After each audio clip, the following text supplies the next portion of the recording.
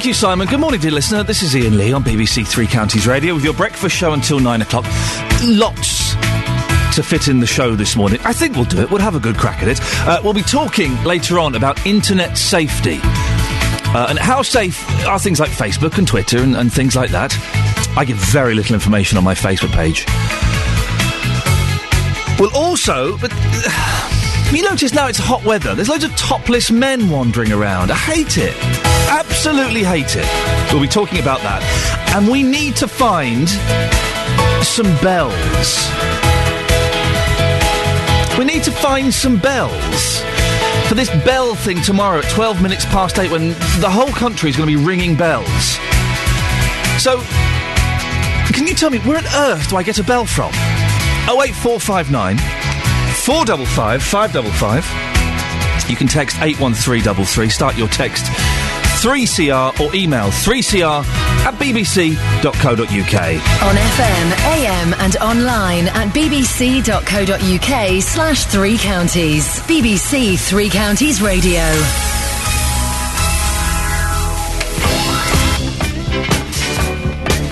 Yeah, there's like a party going on and stuff.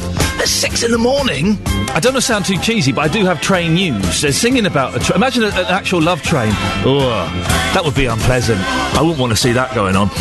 But I do have some train news. A day before the start of the Olympics, one of the main rail routes into London is at a standstill this morning due to cable theft. You can expect delays of up to 90 minutes if you're heading on the first Capital Connect line between Bedford and Luton. The company said this is due to signalling problems at Bedford caused by cable theft, and all lines are blocked. There's a replacement bus service between Bedford and Luton. If that affects you this morning, could you give me a call? 08459 455 555 and just let me know how big a problem that's being for you. We'll chase that up a little bit later on. Now, this is an incredible story. The Olympics, it sort of starts properly tomorrow, but it kind of started last night, didn't it, with the football. The London 2012 Olympics... By the way, I was going to take my little boy to see the Olympic flame. We were going to drive down to North London, because we've got friends who live there, and we thought we were going to have a little look and show my little boy, and we got there, and he'd fallen asleep, and could not wake him up. So he missed it.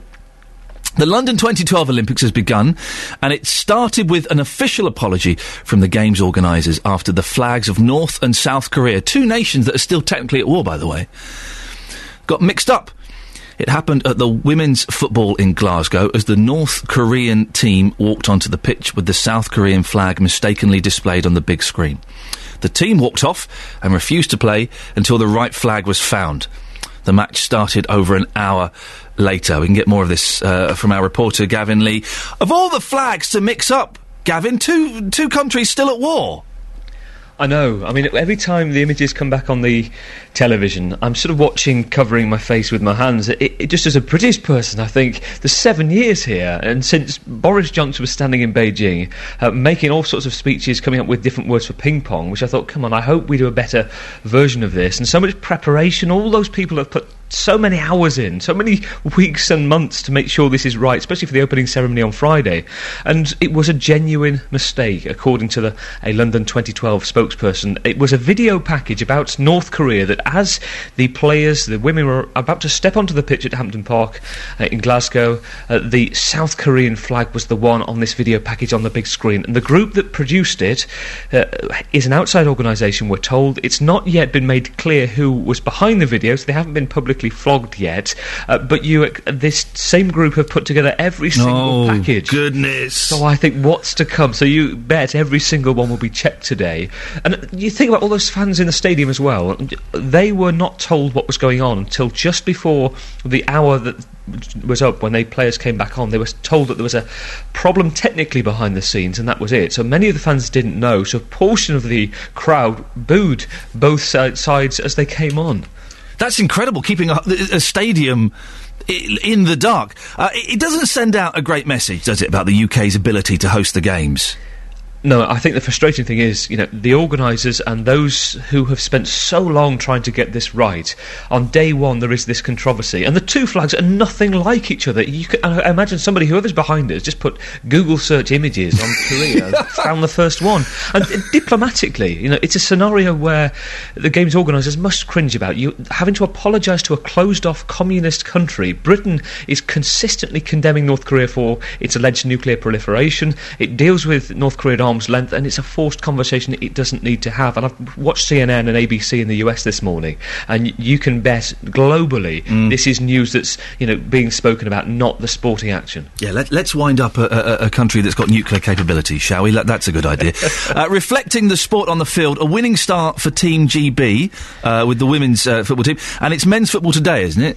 Yes, I think the women's team, first of all, completely outplayed and were extremely impressive against New Zealand. 1-0 win was quite deserved. They are, I think, in contention for a medal at the moment. A lot of people are saying Hope Powell, the manager, has put together a really strong side, and the teams to beat are Brazil and the US. However, I said to you yesterday that this was a record crowd, 38,000 people. Now, this is what we were told by the organisers. If you watched it on TV, and for anybody that did, it was half empty, wasn't it? It was a bit odd how the stadium just did not look full. It turns out it was an error with the ticketing, and there were 25,000 people. So there were plenty more tickets for more people. It's a bit of a bad omen for women's football. That was the one sport they really couldn't sell tickets for, and it was thought they got off to a great start, but that hasn't happened. So, yeah. But I saw that last night, Gavin, and I thought the stadium did look empty, and I thought it was a little bit embarrassing that there were so many empty seats. I mean, and they were still saying sort of yesterday evening that they'd sold 38,000 tickets, and it was 30,000 more than the women's football team normally play in front of, or something like that. Yeah. But it was nowhere near that then. No. Wow. And when you think for the first game as well, that is the game that gets photographed, regardless of the controversy which has overshadowed it. That is the one that's going to be all of the newspapers abroad, and it doesn't look great in the crowd, does it? So, I mean, moving on from that, the men's today, Old Trafford against Senegal, absolute favourites to win this one. Again, medal contention is something that various analysts, and there are some groups that have been put together over the last month that have looked at the minutiae of every single team and predict that Britain could get a bronze. Not many people saying that they could beat the likes of Brazil and Spain, but who knows? Gavin, thank you very much for that. That's Gavin Lee. We'll be speaking to him more as the Olympics progresses. I did watch a little bit of the women's football, and the stadium was empty, and it was kind of a little bit embarrassing, really. Be interesting to see as the Olympics progress how the rest of it's going to go on. The volleyball is that it's got 15,000 seats. That'll sell out, though, won't it? Because everyone wants a bit of volleyball. It's all people in bikinis and things like that. That's what it's about. A very hot day yesterday. A very hot day. I would dare to say a little bit too hot, a bit uncomfortable. I wasn't enjoying it. I had great trouble sleeping last night. It's that thing of you want to be covered by your duvet, but it's too hot to be covered by the duvet. But yesterday, what I noticed, and I always forget this happens, I always think that we are a better country than this, and it turns out we're not. I was in Belsize Park in North London, a very well-to-do area. Okay, I was there meeting someone yesterday. Very well-to-do. It's posh. It's dead posh, right? There were so many horrible blokes walking around topless. It was disgusting. Why would you do that? I don't want to see topless blokes wandering. I don't like nudity of any kind, men or women. It doesn't work for me. Keep your clothes on. I don't want to see women walking around with hardly anything on. I certainly don't want to see topless blokes walking around. If you're one of these blokes that feels it's appropriate to do that, could you let me know? Send me a text, 81333. Start your text 3CR and say, yeah, what's your problem, Lee? I do that. Or maybe you're a lady that enjoys these bits of flesh as the men are parading around with very little on. 81333. Start your text 3CR and tell me if you think it's acceptable for blokes to be wandering around virtually nude. Disgusting. Beds, hearts and bugs news. BBC Three Counties Radio. It's Thursday the 26th of July. These are the headlines this morning on BBC Three Counties Radio. A day before the start of the Olympics, one of the main rail routes into London is at a standstill this morning due to cable theft. First Capital Connect's Thameslink service is not running between Bedford and Luton, and disruption will continue until at least lunchtime. Detectives say they are keeping up to date with technology as a Hertfordshire man who tricked a woman with fake Facebook friends starts a life sentence for her murder. Tony Bushby had created 4 friends on the social networking site to gain Katie Winter's trust. In sport, Luton and Wickham drew 0-0 in last night's pre-season friendly at Kenilworth Road. We'll have a full weather bulletin in a few minutes with Phil Garner. And with signalling problems in Bedford this morning, bus replacement services are in place on many of the railways. We're being told it's all down to cable theft. Hear more next. I'm really keen, if this train delays because of the cable theft, if they're affecting you in any way, could you let me know? Either give me a call or send me a text. I want to know what the delays are like. I think we're sending Justin down there to have a word later on and find out exactly what's going on. We can do the front page of the papers, but we can't do the front pages of all the papers because all the papers haven't been delivered. We haven't got the fun ones. We haven't got the fun papers in. We've got the heavy papers. We haven't got the fun ones. There we go. There's a health story on the front page of the Express. We'll get there in a second. The Daily Telegraph. Osborne attacked as recession deepens. We are in a huge recession. You have to laugh. It's so bad. We're in terrible trouble. Plan A, not enough, say business leaders. Peer mocks work experience chancellor. Can he stay? Really? His plan doesn't seem to be working, does it? Au contraire. And there's a picture of the Team GB, the women's football team, celebrating their 1-0 victory over New Zealand. And here's an interesting thing. Tell a teacher if you know a tax dodger, pupils are urged. School children are being encouraged to tell their teachers if they know of anyone in their local area who is not paying their fair share of tax. How are kids going to know that? How is an 11-year-old? As an 11-year-old, I didn't even know what tax was. Still not 100% sure. The Guardian, more pictures of Team GB, the women's team winning the football, and Osborne reeling as economy enters the disaster zone. Chancellor urged to rethink austerity plan after shock slump in GDP. We're doomed. We are all doomed. The Independent. Work experience Chancellor urged to quit. George Osborne was under intense pressure to change course last night after worse than expected official figures showed the economy shrank by 0.7% between April and June. And very quickly, the Daily Express, wonder drug to stop blindness.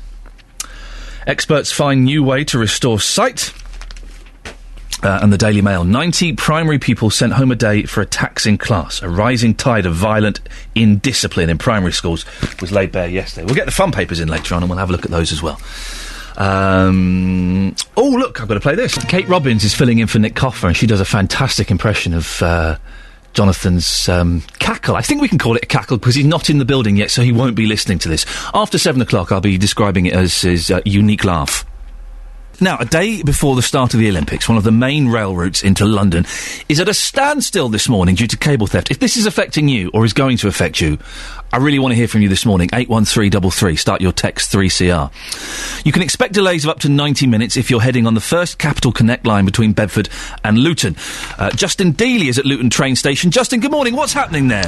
Hello, Ian. Well, at the moment at Luton train station, not too much delay of trains going into the capital, but of course that line is suspended between Bedford and Luton. That's due to signalling problems. Cable theft. It's a story that we have covered many times on the breakfast show before. So to give you a bit of an example of what's going on here with the board, so the 6:12 from Luton to Bedford, that train has been cancelled. No trains along that route whatsoever. So if you are going to Bedford this morning from Luton, you'll need to get on one of the replacement buses. But the trains going into London, the 6:22 to Brighton and also the 6:24 to London St Pancras, they are both on time. So the good news, if you like, from Luton, if you're going into the capital, you shouldn't be affected. In saying that, First Capital Connect on their website say there could be delays across the whole network. So very early in the morning here, but thankfully trains into London not affected too much.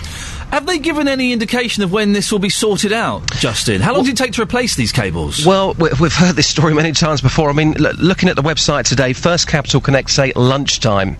Now, that could mean lunchtime. It could mean later this afternoon. So we can only go at this moment in time from the information they're giving us. They're saying around lunchtime, but the main people affected are going to be those travelling from Luton to Bedford. So definitely, if you're coming to Luton train station this morning, expecting to get on your your normal train service to go to Bedford. That's not going to happen. You are going to have to allow extra time for your journey. You'll need to get a bus instead. I do like the vagueness of lunchtime. I have my lunch about 3 o'clock in the afternoon, so... Well, we think it's around 1 o'clock. Okay, But these things do change, and as I said, at this moment in time, trains going into London, they are on time. Okay, brilliant. But First Capital Connect do say that there could be delays across the whole network of up to 90 minutes. At this moment in time, things into London, not too bad. Justin, thank you very much, and I'm sure you'll keep us informed of how things develop. First Capital Connect say, as Justin just mentioned, this is due to signalling problems at Bedford, caused by cable theft, and all lines are blocked. There is a replacement bus service between Bedford and Luton. If this affects you, could you give us a call or send me a little text? I'm looking to you, dear listener, to be our reporters on this, because it's you that will be using this train service. So if you get stuck on a train, or you can't get on a train, or you have to use the replacement service, the bus service, could you send me a little text, 81333, starting your text 3CR, or give me a call, will be better. You can be one of those annoying people on a bus or on a train that uses their telephone. I once used my telephone on a bus. I don't really like it, but I kind of had to take this phone call. Didn't have to, but I felt obliged to.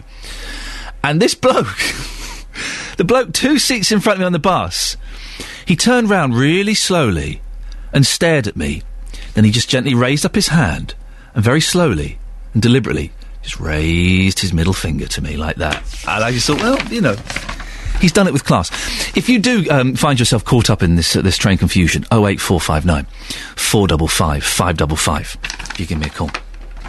We've got Van and Kat have texted in 81333. Morning. All I can say is, what a waste of time and money. The games have not started yet, and already it's a disaster. Start as it intends to continue. Well, it was embarrassing. The North Korean flag being shown... the South Korean flag being shown when North Korea came onto the pitch. There's me doing it as well. Look at this. But in the great scheme of things... it'd be interesting to see, tally up how many mistakes there have been at the end of this. And Alf, Alf, I see what you've done there. You've done a funny. I'm going to read it out. We're asking for bells. 12 minutes past 8 tomorrow. The whole of the country is going to be ringing bells as part of an art installation piece to celebrate the beginning of the Olympics. I told my little boy this, and his mum said, well, we haven't got any bells. I said, well, he can ring the doorbell. Oh, you are joking. So no, we can get him to ring the doorbell at 12 minutes past 8 for 3 minutes on a Friday. You're joking, aren't you? You're not going to be here. I know, but get him to feel part of it. For goodness sakes. Alpha's texted him. Sorry, Iain, I haven't got any bells for you, as I am trying to win a Nobel Prize. A Nobel Prize. Alf. Very poor. Very poor. I'll let you sneak that one in under the radar, but stop it. Now, we do need a bell for tomorrow. If anybody can supply us with a bell, that would be awesome. The plan is tomorrow at 12 minutes past 8, when this is all going on, is we want you to phone in, ringing your bells, and we're going to kind of have a bit of a mash-up. We're going to mix and match your bells playing. But it would be great if we had a bell in the studio, and I have got no idea where I'd buy a bell. We were talking about this morning, and we're like, hey, yeah, let's get a bell in the studio. Where do we get one from? I've no idea where a person gets bells from. So if you can help, 08459 455 555. Literally no idea. And also, I'd love you to text in and call in if you agree with me or if you disagree with me about these topless blokes wandering around. It's just horrible. We've got a lot of building taking place on the house opposite us. It's been going on for over a year. There's another 6 months of it.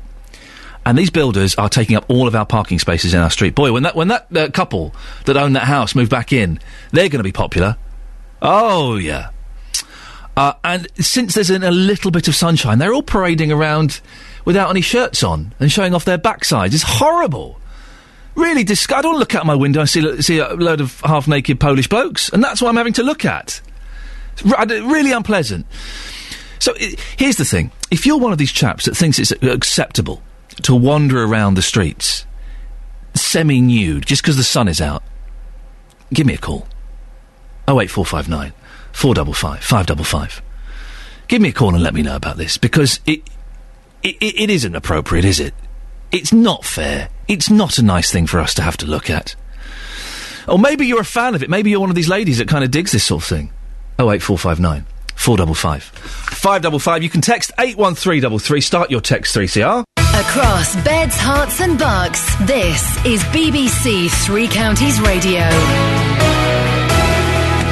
Good morning, dear listener. This is Iain Lee on BBC Three Counties Radio. I've got lots of stuff to crack on with this morning, including this terrible story here. We're asking today, how safe are you online? And do you really know who you're talking to when you do go online? Yesterday, as you heard in the news there, a Hertfordshire man was sentenced to at least 25 years in prison for murdering his teenage girlfriend, who he tricked with fake Facebook friends. 19-year-old Tony Bushby invented 4 friends on Facebook to win over Katie Winter from Borehamwood. He killed her as she babysat her sister's children on Boxing Day. Jessica Cooper reports. She was definitely a credit to society, and her loss is something that has broken our hearts, and we will remain broken-hearted for a very, very long time. Katie met Tony at West Herts College, but they would often talk on Facebook. Bushby created 4 fictitious friends on the social networking site, which he then used to send Katie flattering messages about him. Tony Bushby killed Katie while she was babysitting her sister's children at Sabrina's home on Boxing Day. We will try to learn to live with it, but we will never, ever, ever forget it. You know, he's a monster. He is an absolute monster. The morning after Boxing Day, Katie's mother, Joy, found her in a pool of blood. As I'm numb with grief and pain, the memory is constantly there. It's not an easy thing to remember, but I've got to live on. We can assume, there's areas where you can think it's one thing, it looks like it may be something to do with a sexual thing. Maybe he's a deviant, but at the end of the day, nobody knows, only Tony Bushby knows why he's done it. That's Katie's Auntie Faye, who doesn't know if they'll ever get the answers they need. Katie's friends said she fell in love with Bushby. They had a secretive relationship and would meet in secluded parks in Woodland. In court, the prosecutor said Katie was tricked over a period of time into believing that she was in contact with Bushby's friends. The made-up Facebook friends were called Dan Tress, Sin Darwin, Shane Ploon and Crystal Stangard. Detective Inspector Carl Foster from Hertfordshire Police says the Facebook profiles were an unusual part of the investigation. I asked him how difficult it's becoming to monitor Facebook and social networking sites. In terms of monitoring, I mean, that's an almost impossible task. But in terms of investigation, well, technology moves on and our investigation techniques have to move with them. So, yes, it makes things more challenging. It's time-consuming, but we're fortunate that we have very good people that we can rely upon, as we did in this case, to deal with those aspects of the investigation and find what we need to find. After Katie was murdered on Boxing Day night, Bushby made inquiries to Facebook about removing an account. Jessica Cooper reporting, and later on we'll hear more from Hertfordshire Police and find out about safety on the internet. It's Donovan. I always feel sorry for Donovan for some reason. Just because people, well, I view him as a poor man's Dylan. If you've ever seen the film Don't Look Back, the documentary following Bob Dylan on his UK tour, I think from 1965, Donovan follows him around like a little puppy, just trying to, get some of the Dylan magic, and it never quite worked. I do like Donovan, but I just always feel a little bit sorry for him. There was a thing in the paper yesterday I forgot to mention, that I was going to mention. The Olympic site has been infested with moths. There's about, I don't know how many moths. I don't know how you would count how many moths there are. But they're all living on the Olympic Village. Is that what they call it, where the athletes live? I think it is. So all their clothes are going to be eaten. If you've ever had moths... Have you ever had moths? They're a nightmare. I had them once in the last flat I lived in. We had moths, and they were eating our clothes, and they were ruining everything. And we did everything we could to try and, beat it. And it was a nightmare. We froze clothes, we put clothes in the freezer, we took clothes to the dry cleaners, we chucked clothes away, we got the mothballs, we got the little wooden cedar wood sticks. There's nothing you can do to beat moths. If you've got any tips, because I noticed... the weekend, in fact, this is why this moth story hit me, that a cardigan of mine had a little hole in it, and I think the moths have come back. Oh, it's a nightmare. If you've got any tips for getting rid of moths, I know that some of you will. 08459 455 555 or text 81333. Start your text 3CR. Moths are a pain, aren't they? Can't we just... Is there not some way we can just eradicate them all from the world? What good do they serve? Anyway, it's the penultimate day of the Olympic torch relay. Today the flame will travel from Westminster to Camden as it makes its way through London. In the run-up to the Olympics, we've been hearing your memories of previous games.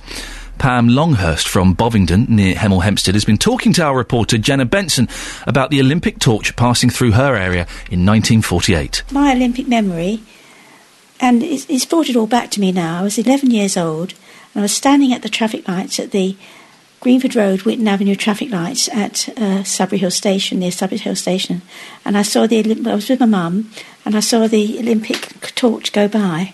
And it's just brought it back to me, and it's remarkable that these little memories stay in your mind and then can be triggered.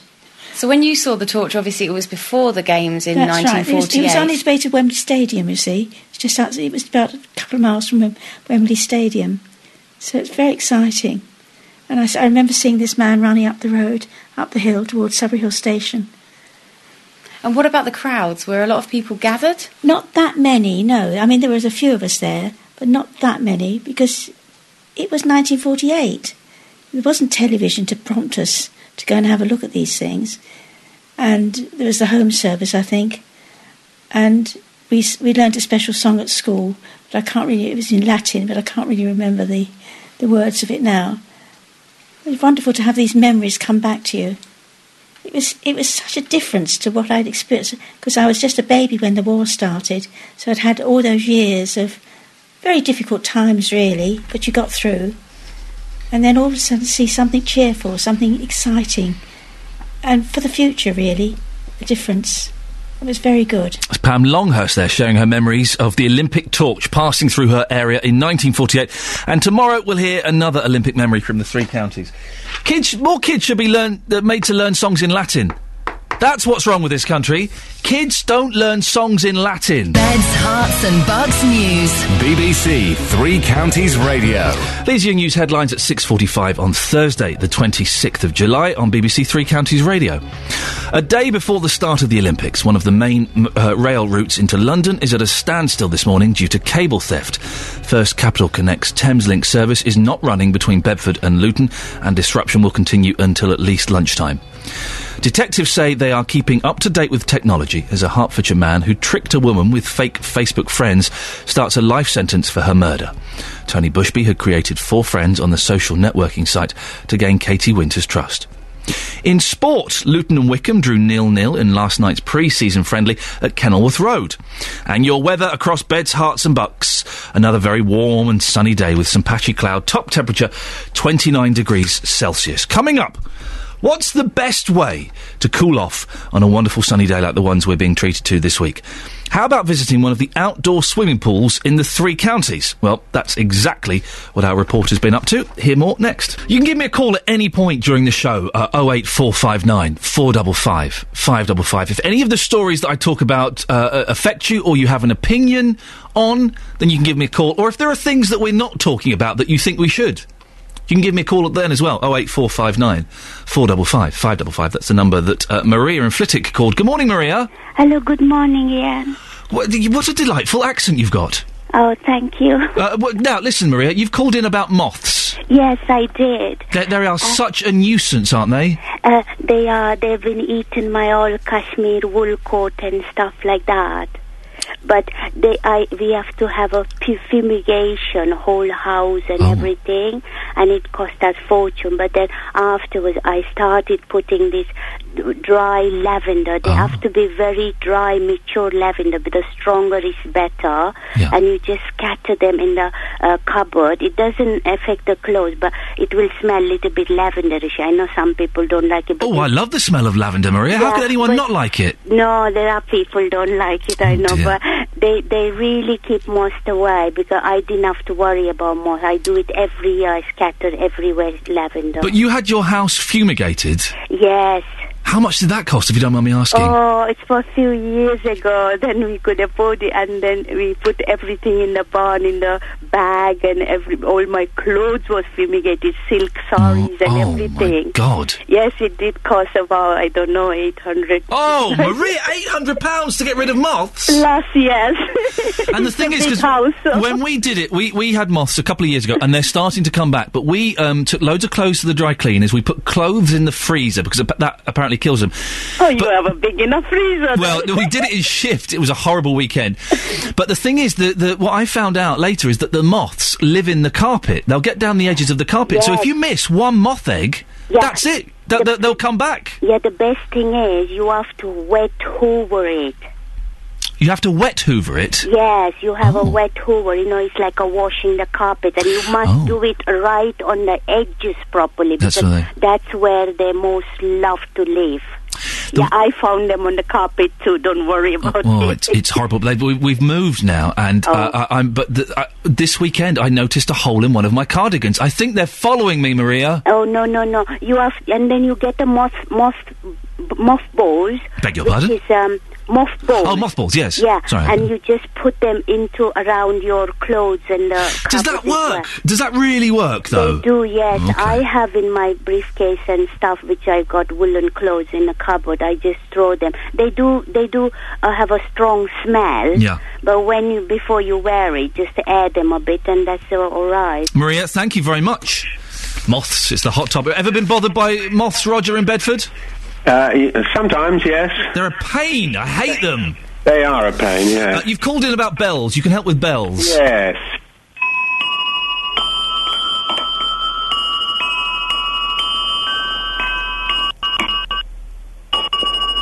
There's some bells that I inherited from my mother. They must be about 100 years old now. Fantastic. They sound wonderful. Can I ask, Roger, why did your mother have bells? I have no idea. So she wasn't a bell ringer or anything? No, they're just little bells you hang up on a bar and hit them. They sound fantastic. Yeah. Are you going to be joining in with the bell ringing tomorrow morning at 12 minutes past 8? The whole country is being asked to ring bells to celebrate the Olympics. I thought I might just have a go. Oh, Roger, can we give you a call tomorrow to have a little listen on air? Yes. Would that be okay? Yes. Okay, listen, before you go, Roger, you can help me, and we will speak tomorrow, you can help me with one thing. The next story I'm about to do is about outdoor swimming pools. Is the word pronounced Lido or Lido? I always pronounce it Lido. Roger, thanks very much. Speak to you tomorrow morning. I genuinely don't know. That's now the official. Roger is the official pronunciation expert for BBC Three Counties Radio. What did he say? Lido. Did he say Lido or Lido? I'm confused now. Lido. It's so confusing. It's going to be another scorcher today. Temperatures are set to hit 28 degrees Celsius in parts of the three counties. A million miles away from last week when we were talking about torrential downpours angering allotment owners. What better way to spend a hot summer's day than at a Lido? Yeah, thank you, Roger. An outdoor pool. There are two within 3 miles of each other in one area of Bedfordshire, so we sent our reporter, Sophie Solaria, to take a dip. So we've just arrived here to Woburn Lido. It's absolutely teeming with people. The sun is out. It's about 30 degrees heat. You can see hundreds of children, mums, nans, all enjoying a picnic, enjoying the poolside, just enjoying life in the summer. It's something we've been wanting for a long, long time. A long time, probably about 6 weeks And now. it's only just here, but it's here indeed. Sir, what's your name? Yeah, I'm Ray Sutton. Yeah, I work here at the Woburn Lido. So, Ray, this Lido here in Woburn is voluntarily run, isn't it? Tell me about a charitable trust. Yeah, it was donated by the Duke of Bedford to the town of Woburn, and it's run by a committee of volunteers, non-profit making. Lidos aren't particularly common nowadays, are they? No, unfortunately they're not. They were very common in the Victorian era. This pool is 101 years old this year. It's had a couple of refurbishments, but it's still going strong. It's still very popular. It's very dependent on the weather. When it rains, we're empty. When it's sunny, we're full. And speaking of the weather, we've had very changeable weather recently. It's been very, very wet, and now you've gone from being freezing cold to a huge contrast. Absolutely. How have you coped with this contrast? Well, very well, I think. I hope. Yes, it's quite nice to have a few people in here. It's a very long, boring day when you're sitting here on your own. We've had many of those days over the last month. But the last 3 days have been wonderful. I think this is the biggest day we've ever had so far. How many are here today, do you say? Well, it's very difficult to say, but there's about 80 in the pool now. There's probably 100, 150 people on the grass and the surrounds. Speaking about the lack of Lidos, there's very few in the country, yet there are two within miles of each other. Well, there's one up the road. there's actually 3 within the Abbey, and they were built by the Duke of Bedford. So they're all linked? For his staff, all these 3. Yeah, there's one actually, but in the Abbey itself. There's one at Eversholt and Usk. My name's Lubin from Bedford. And you've come out, your sunnies are on, your clothes are off, you're enjoying the Lido, are you? I am indeed. I've walked my daughter and her friend down and to enjoy the open air pool, and which are many few around in the country. So yeah, great day for it. So what attracts you to a Lido then? More than anything else, just down the road, rather than going to catch an EasyJet flight from Luton to Magaluf. We've been doing cannonballs into the pool. That sounds scary. How happy are you that it's sunny now? Really happy, because it was raining before. We will have no bombing in the pool area, for goodness sake. Sophie, thank you very much for that. We'll find out more about Lidos later on. Fleetwood Mac, go your own way, come on. Fleetwood Mac are back together with Christine McVie. We think it's exciting news for us Mac heads. I used to hate Fleetwood Mac. I used to think they were ridiculous. And then I read a brilliant book by Lindsay Buckingham's ex-girlfriend that lifted the lid on the crazy world of Fleetwood Mac in 1977. And now I love them. In fact, and here's something you can call in about. My wife and I were struggling to come up with names for our first son. We went to a Fleetwood Mac concert. Halfway through the concert, we both turned to each other and reeled off 4 names. He's got 4 names. We reeled off 4 names and went, boom, that's it. He's not called Mac. He's not called Lindsay. He's called Stevie Nicks. No, he's not. So I wondered, where, when and how did you name your children?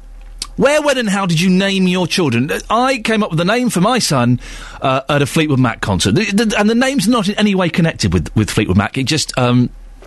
we were so in the zone and so enjoying the vibes that the band were creating that we just kind of relaxed and came up with his name. So where, when and how, and indeed, let's put this in there, why did you come up with your kids' names? 08459 455 555. You can text on that one as well, 81333.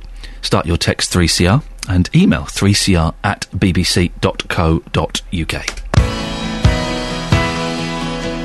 Coming up in the next hour, I want your calls on topless men parading around. It's not the done thing, is it? Where and when did you name your children? That cable theft that's affecting the trains and more after the news and sport with Simon Oxley. Good morning, dear listener. 3 minutes, nearly 4 minutes past 7. It's Thursday morning. Thursdays are good because it's virtually the weekend. So, you know, everyone kind of starts easing off a little bit of work. I don't think much work gets done on Thursdays. Fridays, none at all. This is Iain Lee on BBC Three Counties Radio, your breakfast show here until 9 o'clock when JVS comes in and takes over. This morning, talking more about internet safety, finding out about this cable theft and how it's affecting the trains. And can you call it? I'm right on this, aren't I? I know I'm right on this. It's horrible when men walk around the streets topless. I can barely stand it at the beach, but in the middle of town... Did you go out yesterday? Did you notice a lot of horrible blokes wandering around with their shirts off? It's just disgusting. Big flabby bellies and these moobs flapping around. 08459 455 555 is the phone number. Can you give me a call and support me? Or maybe you think I'm totally wrong. Maybe you are one of these blokes that dares to bear. We're also asking where and when did you name your kids? How? I named my first son. We came up with the name while we were at a Fleetwood Mac concert. Andy on Twitter has tweeted me, we got our daughter's name after uber-violent TV show Spartacus. She's called, now I'm probably going to pronounce this wrong, Navia, after one of the supporting cast. how did you name your kids? It's a tough one, isn't it? And you can buy books. We did this. What a waste of money this was. 10,001 children's names. What?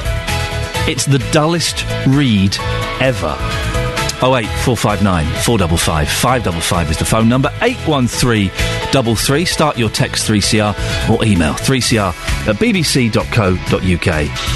Call 08459 455 555. 08459 455 555. BBC Three Counties Radio. And you can call any time. You can call on any of the stories that we're talking about, or if there's anything that you think we should be talking about that we're not, then phone up and we may talk about it. Now, a day before the start of the Olympics, one of the main rail routes into London is at a standstill this morning due to cable theft. Expect delays of up to 90 minutes if you're heading on the First Capital Connect line between Bedford and Luton. Roger Perkins of First Capital Connect joins me now. Roger, what's happening? Hi, this is a very, very difficult time for people travelling with First Capital Connect this morning. I can only apologise. Last night there was, deliberate criminal attempt to steal cable from an area about shortly north of Flitwick, and what that's done is knock out the signalling around Bedford, completely knock it out. Overnight, we've been struggling but successfully managed to get out most of our trains from the sidings ready for this morning's service. But 23 of those 109 trains that we use every morning to get people to and from work are still trapped in sidings. So what it means is we can't run any services in or out of Bedford. South of Flitwick, we have trains about every half hour. From Luton, it's better. We've got 4 trains an hour running to Wimbledon and Sutton. But it's a greatly reduced service. People are going to find it really difficult this morning to get to and from work. I can only apologise to people. Yes, please carry on. No, what kind of percentage are you operating on then in terms of stock? How much would you normally have, and how much have you got out now at the moment? Right. Well, in terms of the number of trains, it sounds much easier because it's 20. It's all but 23 of the 109 trains we would normally run. But you've got to add to that the problems we have with not being able to run our trains up to Bedford, turn them around, come back. It completely alters the timetable and makes it very difficult. So in terms of percentage, it's greatly reduced. One of the things we've been trying to do, of course, and we have been doing, is we've been looking to get buses as well, so that people from Bedford, because that's the key advice, is what do you do if you're at Bedford? Well, if I was at Bedford, I would be looking to get across to the Great Northern Route, drive over to places perhaps like Sandy. If you've got a car parking season ticket with First Capital Connect for Bedford, you'll find it's going to be accepted over there as well. Okay. You can use your train ticket on those services, get into London that way. What can you tell us about the cable theft? What do you know? And why would they take the cables? What's in there? Copper? Something like that? Well, the whole point about metal now, and people might have heard this, is that the value of metal has really soared in recent months or years, making cable now a real target for people. What's been taken here is telecommunications cable. There's been certainly an attempt to take it, to the point where large bundles of cable have been physically moved out the way, I understand, in order for them to try to cut through this cable to get it. And, for the criminals, they may think, this is a quick and easy buck, but what they're not thinking about, and of course they won't, will they, is the massive disruption this is causing thousands of people who are trying to use our services this morning. We find it's so frustrating when we plan with a meticulous care. It's a very complicated timetable to get people to and from work each morning. It really isn't. Well, Roger, you mentioned work, but the Olympics starts tomorrow. How is it going to affect people then? Network Rail is looking at the damage now. They have been looking at the damage overnight, and they're working on it. I don't have a time from them yet as to when they're going to be able to have this back up and running. So it could be a problem tomorrow? I don't know that. I would be surprised, but really we need to find out from the engineers how severe this is and how long it will take them to fix that. Roger, listen, thank you very much. We will be talking to you throughout the day, I'm sure, and as soon as you have any time scale of when this could be sorted out, please do let us know. It's Roger Perkins there of First Capital Connect. Came on and apologised. I think that's fair enough. Well done him for doing that. Not his fault. If this is affecting you, 08459 455 555. Our reporter, Justin Dealey, is at Leagrave train station. Justin, what's happening where you are? Well, it's quite a confusing situation, actually, Ian, because I was handed a piece of paper when I arrived here at the train station this morning. A few headlines on here. First Capital Connect services are unable to run between Luton and Bedford. Now, the stations involved there would be Flitwick, Harlington and Leagrave. Well, I'm at Leagrave right now, and a train has left for London just a few moments ago. So it is quite confusing. The situation at Luton earlier was certainly much better. Speaking to some of the staff here, their advice, if you're travelling into London in particular today, if you're heading from this area, is to go to Luton because more trains are going through there. It's a limited service. And we mentioned about this line between Bedford and Luton. There is a replacement bus service from Luton going to Bedford. You won't get that bus here at Leagrave. Now, at around 10 to 7 this morning, Ian, I spoke to a passenger and, like many, was having a few problems. Well, I've been waiting since 6:35 and 3 trains have come in and no trains have come in actually, and they haven't actually said anything. So I've come around to ask the officer here, and he said he doesn't know much either. Before leaving home, I actually heard an announcement on the BBC saying that there weren't any trains leaving from Luton. And my husband did suggest I go to Hitchin. But I said, I'll just go and have a look, because sometimes, the news is not updated. But it appears that there is a problem. We just don't know what. See, the information is quite unclear for both yourself and myself this morning, but we are being told your next train will be going at 6:56. We can only hope for the best, can't we? Yeah, we can, because I need to get into work. Do you think that the train network can cope with the Olympics? We are, one day away from the Olympic Games in London. This, of course, is one of the main routes. Can we cope? I think we can, because, to be honest, this year we haven't had that much trouble with the trains. I mean, they've run on time. There's been very few delays. So this year it hasn't been too bad. But last year there were problems. Here comes a very fast train right now. Hopefully your train will arrive on time in a few minutes. Thank you very much indeed. Okay, thank you, bye. And she dashed off for a train in. Thankfully she got that train. That was the 6:56 going into London, which was due at 6:41. So just to kind of recap on this information which I've received this morning, it says here, First Capital Connect services are unable to run between Luton and Bedford. East Midland trains, their services are unable to call at Bedford on journeys towards London, but trains from London can call normally.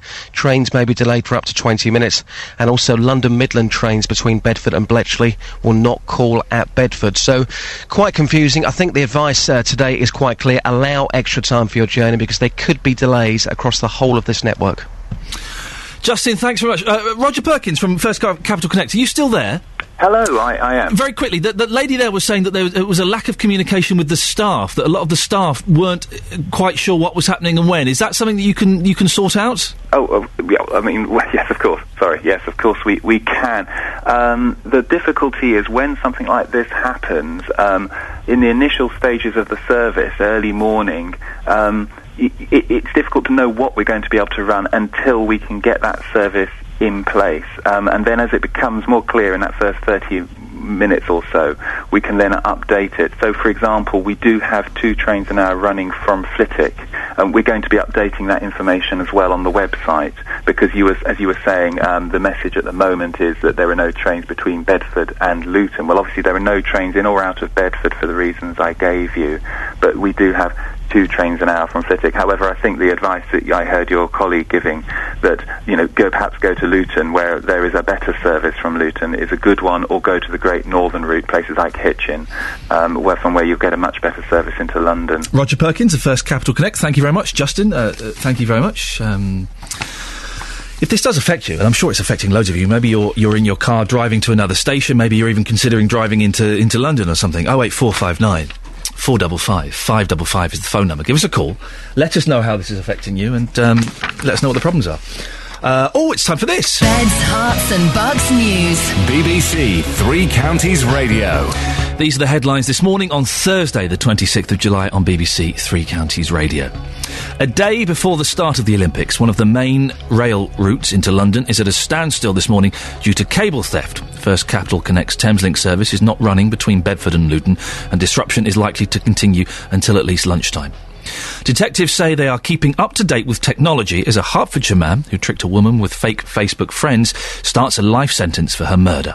Tony Bushby had created 4 friends on the social networking site to gain Katie Winter's trust. In sport, Luton and Wycombe drew 0-0 in last night's pre-season friendly at Kenilworth Road. We'll have a full sports bulletin with Simon in 15 minutes.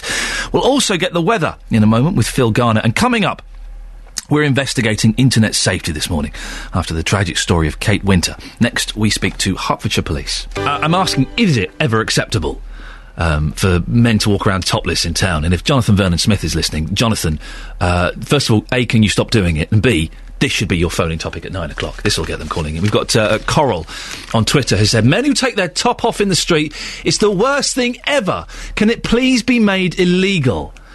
It is just horrible. I was in a very posh part of London yesterday, Belsize Park, don't you know?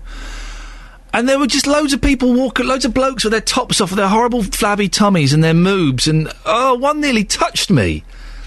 I don't want to touch. I don't like naked people at the best of times. I don't want to touch a naked, sweaty man in a hot day. It was horrible.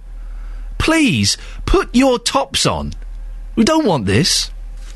We're also asking where and how and why did you name your children? I named my first son at a Fleetwood Mac concert. We didn't christen him there. That would be weird. We've got some text in on this. Leslie in Bedford has texted 81333, starting her text 3CR. I was a big fan of the TV programme Happy Days. No, I didn't call him Fonzie. Here we go. This is good. My hubby at the time loved Black Sabbath, so we compromised on the name Richie, as in Richie Cunningham and Richie Blackmore. That's brilliant. How many people can say I'm named after Richie Cunningham and Richie Blackmore? I just started following Henry Winkler on Twitter. I've met him. He's one of the nicest men in the world. He was over about 6-7 years ago doing his first pantomime over here, which I think he does pretty much every year now. And I did a little filming thing with him, and I said, please come on my radio show. He said, Ian, I'd love to. I would absolutely love to. I just sorted it out. We never heard from him again. I thought, he was being all show busy. Then one evening, I was doing the show, and we got a phone call. My producer came on and said, the Fonz is on the phone? I said, what? And it was the Fonz. The Fonz had phoned up, and he said, Ian, I'm really sorry. I just have been too busy to come on your show, but I'm at a restaurant now. I've just had my main. I'm waiting for dessert, and so I thought I'd phone you up. What a nice man the Fonz is, Henry Winkler. Barry in Stevenage says, I was in the public house the other day. That's a pub. When I heard a customer say how proud he was to have named his child after St. George's Day. Oh, God. Such an idiot. I trust you lot, and then you send me in rubbish jokes. I was in the public house the other day when I heard a customer say how proud he was to have named his child after St. George's Day, and another customer say how proud he was to have named his son after St. Andrew after St. Andrew's Day, and another customer said he'd named his son Pancake. I love it funny, right? I'm trusting you, dear listener, to be my eyes and my ears out on the street. I'm asking for all this information about the trains. I'm asking about where you named your kids, about topless blokes, and you're sending in rubbish jokes? You're tricking me into reading absolute nonsense? No, listen, I'm only here for another week. This week and next week. This is not going to continue, okay? Beds, Hearts and Bucks weather. BBC Three Counties Radio. Let's get the weather news now with Phil Garner. Good morning, Phil. Morning. What have you got for us? It's going to be another lovely day today. If you like hot weather, that is. There's your weather this morning. Phil, I have to ask you a personal question. I hope you don't mind. Yeah, fire away. Would you ever consider walking around the centre of town topless? Yes, I think I might do. What? Yes. Would you really do it? Yes. Oh, Phil! But only for a bet. You've disappointed. Oh, no, not for. Because I was complaining. This hot weather is nice. It's a little bit too hot for my taste. But yesterday I was in a very posh part of London, in Belsize Park, and there were loads of horrible blokes just walking around topless. Well, I think if you've got it, flaunt it. Is what it comes down to. Have you got it? I think I have. There we go, Phil Garner. Who's got it? Are you as surprised as I am? Thank you, Phil. It really does upset me, these people walking around topless. It's not nice at all. I noticed none of you have called in to say that you were doing it yesterday. You were walking around in Bedford or Luton or Milton Keynes with your tops off. I think BBC Three Counties hopefully attracts a better class of listener. I don't want to be all snobby, but 08459 455 555 is the phone number. A Hertfordshire man who tricked a woman with fake Facebook friends has been sentenced to life in prison for killing her. Katie Winter was babysitting her sister's children on Boxing Day in Borehamwood when she was murdered by Tony Bushby. He'd created 4 Facebook friends to gain Katie's trust. Our reporter, Jessica Cooper, spoke to Katie's sister Sabrina, along with her Auntie Faye and Mother Joy. She was very secretive about Tony, for whatever reasons I'm unaware of, but she had mentioned him before, but every time I'd gone to speak to her about it or try and get some form of information from her in regards to her relationship with Tony, I would not really get anything. She was very secretive about the relationship. And what impact has this had as a whole on the family? Well, it's a double-ended sword. It's brought the family close, and at the same time it's ripped us to pieces, because the question is, why Katie? And because we'll never get the answer for that, we'll forever ask that question, why Katie? But at the same time, it has brought a lot of the family very, very close. Yeah, we've bonded.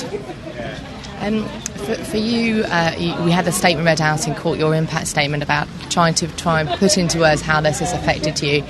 And one of the clear points that came out of that was you were the person who walked into the house and found your daughter. I mean, I can't even begin to imagine what that's like. I can't imagine. It's as though I'm numb with grief and pain. The memory is constantly there, and it's not an easy thing to remember, but I've got to live on.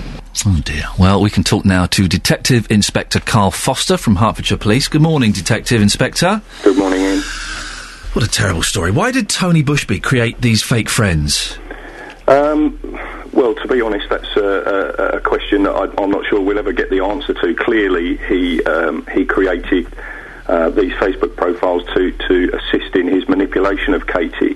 Why he specifically targeted Katie, as you heard from her mother there, I don't think we'll ever know. But I think he was hell bent on exploiting whatever medium he could to target Katie, and that's clearly what he succeeded in doing.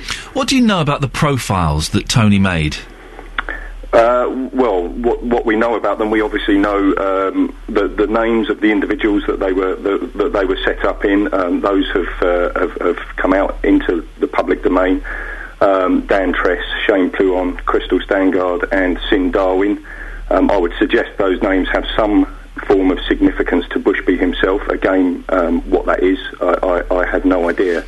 And we know that and we're able to prove that those were profiles that were created by Tony on his own, Tony Bushby, on his own laptop, and that he was solely responsible for manipulating those profiles. And did they look real? Would people have thought they were real people and real profiles? Yes, absolutely.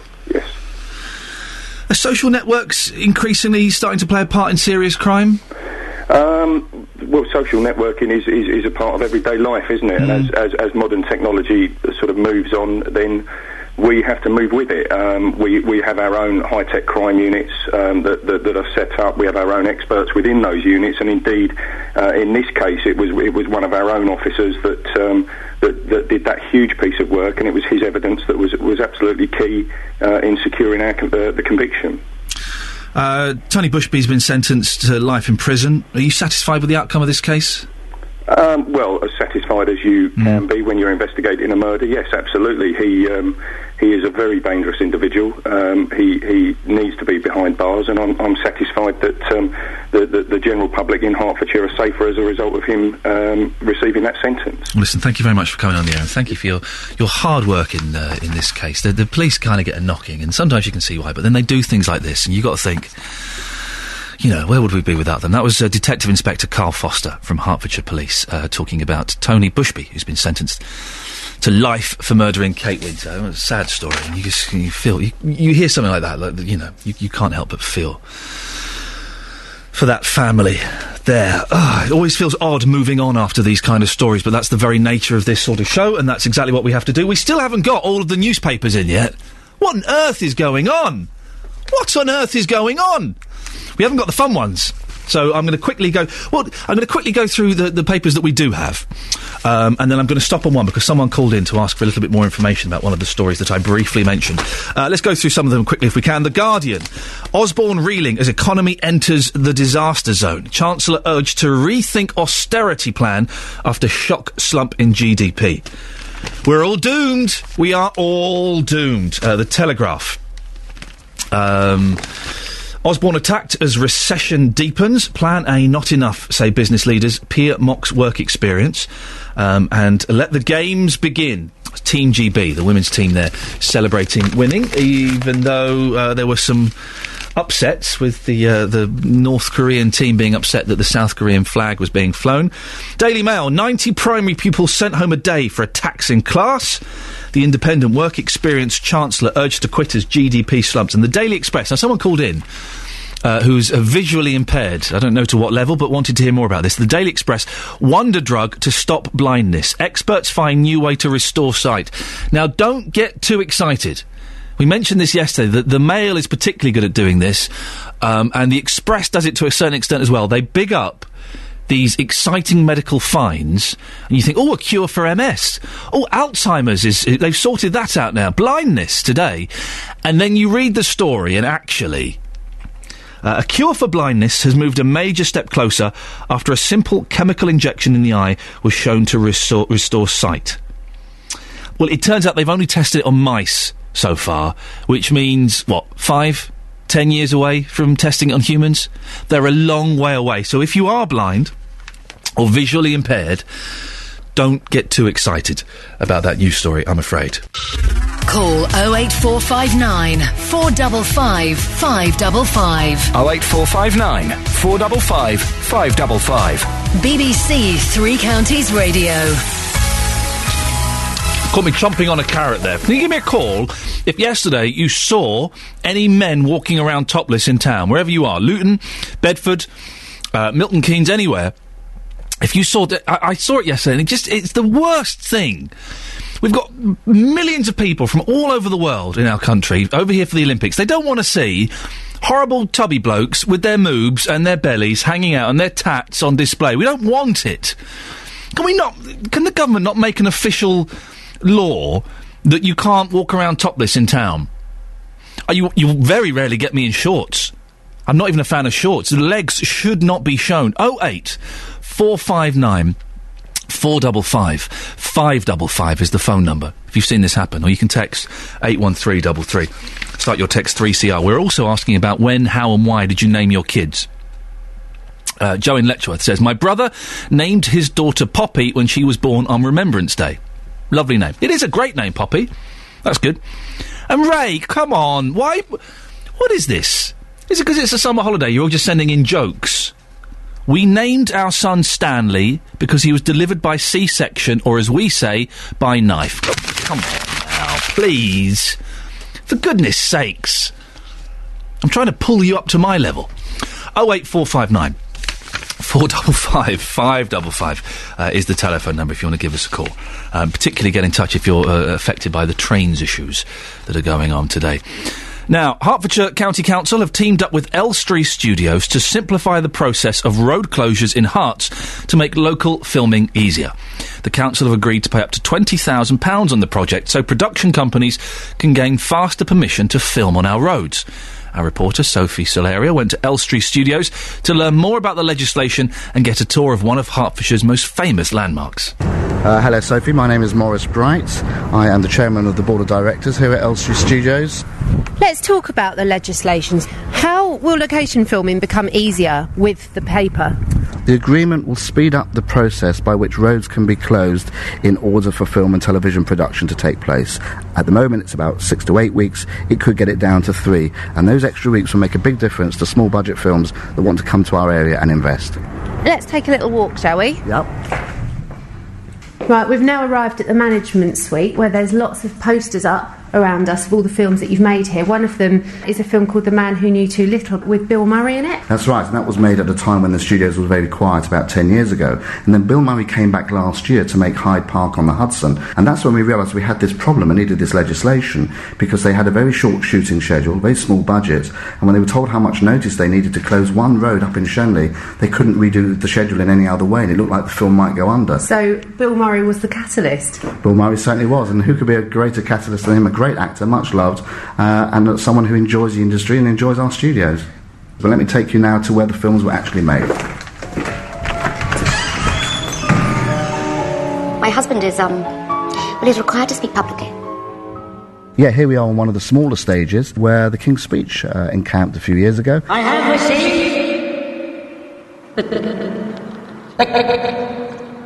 The managing director of the studios at the time said, "Maurice, I'll take you round the set of a film called The King's Speech." And I said, "What's that about?" And he said, "It's about a monarch who's got a speech impediment." And I remember turning around to him and saying, "Who the hell is going to go to the cinema to see a film about a monarch with a speech impediment?" So, do you know any jokes? Timing isn't my strong suit. this is Studio 8, which is in the middle. Quite an old-looking stage. It's got a wooden floor with the words tank on it. Yeah. That was the tank that was used in the Indiana Jones film, that famous one, Raiders of the Lost Ark, where they put all the snakes in it all those years ago. They put 6,000 snakes in. When they collected them, they only found 5,000. And for the next 20 years, residents of Hartsmere were very concerned every time they lifted their toilet seats. That was a long time ago now. I don't think that would be allowed nowadays. The difficulty we've got at the moment is we're in Hertfordshire, very busy streets, very busy roads, lots of traffic, quite understandably, getting to and from business. Hertfordshire has wonderful locations, wonderful buildings, but they don't always know exactly when it is they're going to have their shooting schedule. And the current rules and regulations mean they need to give about 6 to 8 weeks' notice before they can film and shut a road down and be able to film on location. And the idea of the legislation is to say, look, we can cut out some of that bureaucracy. How hard is it to get this agreement? Well, you've only got 1 day a year to get private legislation through, and so the art of doing this correctly is to get your members of parliament on side, make the case to local residents that this is a good thing for the area, so you get no objections. It's going to cost about £70,000. The money's been put up by Elstree Studios, by all the local authorities in Hertfordshire, and by the county, up to £20,000 from Hertfordshire County Council. If there's a shortfall, they'll fund the shortfall up to £20,000. Is £20,000 a good use of money to get that road closed a few weeks sooner than it would anyway? Well, very much so, because if you're talking about the majority of films being made in, say, Elstree, low-budget films, so every penny counts, and if a studio's and a production facility knows it's going to be held up or can't get permissions quick enough, they'll take their money elsewhere. You only need to lose 3 or 4 of those films a year, £15-20 million, you lose a load of income. £20,000 is very small in the general scheme of the whole of Hertfordshire, just to assure our place, to continue our reputation as being one of the finest counties for film and television production across the whole country. Well, a consultation is open from the 16th of July to the 31st of August, and anyone with a specific interest or concern regarding this proposal is invited to look at the draft bill and get in touch to discuss their views. The easiest way to do this is by viewing the consultation online at heartsdirect.org/consultations. OK? Talking about kids' names, when and where did you name your kids? When I was born, my 3-year-old sister's favourite programme was The Wooden Tops. Google it if you're under 40. I guess I should be grateful they named me Jenny rather than Spotty Dog. I think it should be compulsory. Oh, here we go. This is then going on to topless men. I think it should be compulsory for all men who look like Shamar Moore to go topless whatever the weather. Now, I've never heard of this Shamar Moore. Apparently he's a very buff-looking gentleman. Shamar Moore. He should go topless whatever the weather. Any man who doesn't should save their nudity for those who love them regardless. I don't think you should be naked in the bedroom. Very rarely would I be naked. If I can avoid it at all. Not a fan of it in the slightest. I always wear clothes. Why would you? Men's bits in particular are blooming horrible, aren't they? 08 459 455 555. Have you seen any men wandering around town yesterday, topless? It's such an unpleasant sight. It really... One of them almost touched me yesterday. He brushed past very, very close. He was sweaty, he was horrible. Oh, no. I don't want to see that. I don't want to see that in the slightest. You can give me a call on that. Also, if you're affected by this train disruption that's going on with the theft of some cable, and we'll be finding out more about it later on, but in case you hadn't heard, a day before the start of the Olympics, one of the main rail routes into London is facing massive disruption this morning due to cable theft. The Thameslink service is not running between Bedford and Luton, and disruption is likely to continue until at least lunchtime. That's affecting you. Can you send me a little text? 81333, starting your text 3CR. There's an odd piece in the Telegraph from Alison Pearson, and it's reflecting on the horrible shooting that took place in Colorado. They're calling it the Batman shooting. I find that quite a lazy term, really. And the headline in this Alison Pearson article is, "Why was a child watching such a violent movie?" Now, yes, you could be asking, why was a 6-year-old watching such a movie? Why was a 6-year-old in midnight screening?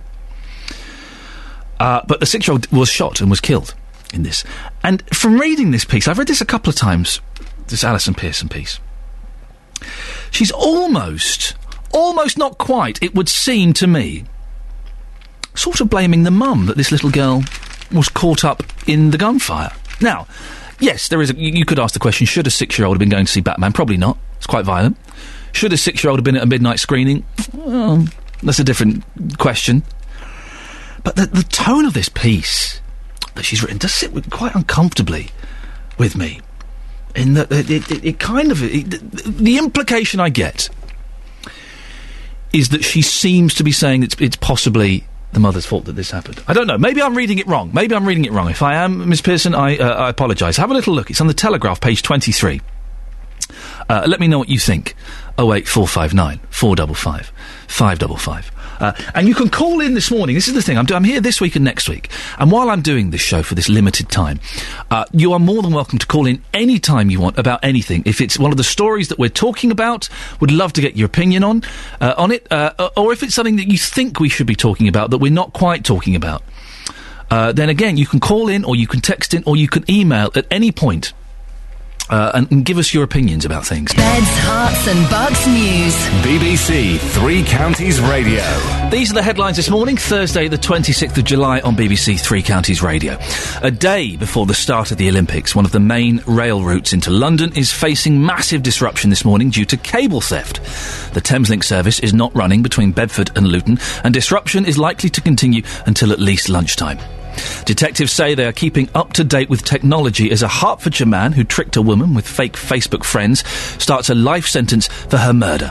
Tony Bushby had created 4 friends on the social networking site to gain Katie Winter's trust. In sport, Luton and Wycombe drew 0-0 in last night's pre-season friendly at Kenilworth Road.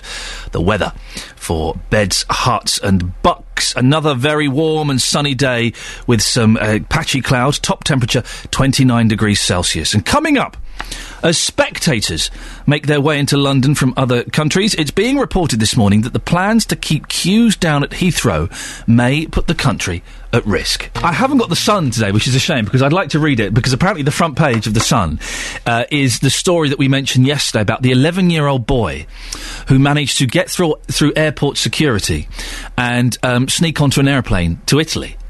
Now, his excuse is, get this is brilliant, right? His excuse was he was looking for a toilet. Brilliant. That's wonderful. Kids coming up with excuses, it's the best thing. Yeah, I was looking for a toilet. So, I left my mum in the shopping centre, went to the airport, snuck through security, got onto a plane and found a toilet there. You are joking. Later on in the show, we'll be going to... This is an interesting thing. It was in the paper yesterday. Bruce Dickinson from Iron Maiden had a go at a fan during a concert because he was on his mobile phone. He was texting on his mobile phone all the way through the concert. And Bruce Dickinson, I'm going to paraphrase because he used slightly fruity language, shall we say, went, "Oi! You! Stop the concert! Oi, you! The bald bloke in the white T-shirt! You've been texting for the last 3 songs, now stop it and pay attention." I think that's wonderful. When I go to a concert, the new thing at concerts now is that everybody, as soon as the act come on stage, hold up their mobile phones and film it. And film the whole concert. come on, enjoy the moment, enjoy the experience, the live experience in front of you, not seeing it on a 3-inch screen. I might film one song. I always phone up a friend and play one song down the phone to them, but that's it. Later on in the show, we'll be talking about modern manners. Later on, should mobile phones be banned at events like that? If you've got a view on that, you can text me 81333. We've got Pat in Luton on the line. Good morning, Pat. Good morning. How are you? Pat, do you know what? I think I'm getting away with it today, just about. What have you got for us? You've called in about trains. Well, this is to do with the trains, yes. But, Pat, can I ask you, is your mouth anywhere near your telephone? Is your mouth and your ear anywhere near your telephone? Oh, am I all right now? You're better now, yes. Have you taken it off their awful hands-free? Oh, that's what can I say? I don't know. I'm an old pensioner now. What? You know these cable thefts? Yes, the cable thefts that have affected the trains today, yes. Yeah. Now, this technological age, progressing as it is, now surely a simple thing would be a large map based on the. Remember that in the town centres, you get maps and you'd press and it tells you where you are. It would light up. You are here, and then you press a button, and it would light up and tell you where the swimming pool was. Right, boss. Yes. Now, surely this technological age, they can have large maps in their offices or at a main station or the whole system or whatever they do, and not only would it light up, but a buzzer would buzz as soon as something's been interfered with along the line. And I think that can be done. You know what I mean? It makes sense. I tell you what, though, Pat, I bet that would cost millions. I don't know why, but I bet it would. And you and I would be paying for that. Oh, but we pay for everything, yes. But at the same time, if they didn't do it, it still costs millions anyway. Yeah, you're right. So it's costing us all the time for replacement of cables, like. Well, we may be. I'm not quite sure, but we may be speaking to the guy from the train company a little bit later on in the show. So I'm going to put that to him, Pat, and see what he says. I'll be listening in. About what time do you reckon? It'll be sometime after 8. I'm not sure. Okie doke. Pat, one final question before you go. Yeah. Would you ever walk around Luton topless? Not at my age. Now, that's something I've never done. I used to work on the buildings as a youth, and older, on farms, driving tractors, on building sites and in cemeteries in different places. I'd be topless in the heat, you know what I mean? Yeah. Because in the summer, you can work to keep cool, but in the winter, you couldn't work to keep... No, in the summer you work to keep cool, but in the winter you couldn't work to keep warm. No, you had to work to keep warm. No, hang on a minute. Let me get this right. So in the summer, what's this? In the summer you want to keep cool, and in the winter you want to keep warm. That's right. We got it, Pat. Thank you very much indeed. We cleared up that confusion there. I think I may have planted the seed in Pat's head. I think if you're in Luton today, you might see Pat walking around topless. Something for the ladies out there. 08459 455 555 is the telephone number. If no one has called in to say, yeah, do you know what? I walk around topless. I do it. Do you do it? Are you brave enough to call in and admit that you've done it? Oh, it really makes me very uncomfortable. 08459 455 555. Well, a chap who'd never walk around topless is going to join me on the show now. A day after a 24-hour strike at Heathrow was called off, a BBC investigation has heard claims that efforts to reduce queues at the airport ahead of the Olympics is putting national security at risk. Adrian Goldberg has been investigating for the report, which goes out tonight on Radio 4, and he joins us now. Good morning, Adrian. Ian, how are you? Yeah, right? I'm very well. Very quickly, you'd never walk around topless in town, would you, Adrian? No, go on then. No, you said I wouldn't, so I'm going to back you up. Oh, no. you almost disappointed me there. Adrian, what's been... I don't think my moobs would stand up to the scrutiny. I'm getting them now. I'm 40 next year, and anyway. We're off on a tangent. Adrian, what's been going on with this? Yeah, well, I'm sure you remember, Ian, that earlier this year there were large queues at the arrivals terminals of some of Britain's ports and airports, and that prompted some headline-grabbing fears that when visitors arrive for the Olympics, they'd actually spend more time in the waiting hall clearing customs than they actually would at the Games. And by far the worst delays, certainly in terms of international PR, occurred at Heathrow, which of course is where most overseas visitors to the Olympics will be arriving. And in April, some passengers are waiting up to 3 hours to clear customs, and that prompted the government to act. They had to do something. But what have they done? Because I remember it was incredible. All this, you get all this mobile phone footage going up on the news and stuff, and it just looked ridiculous. What have they done to try and sort this out? Well, it did. It was a PR embarrassment, to say the least. So what they've done, we've established they've hired 500 extra staff to deal with the queuing problem at Heathrow. But of course, that's come at a price to you and me. We've established they've spent £6 million covering just the Olympic period at Heathrow,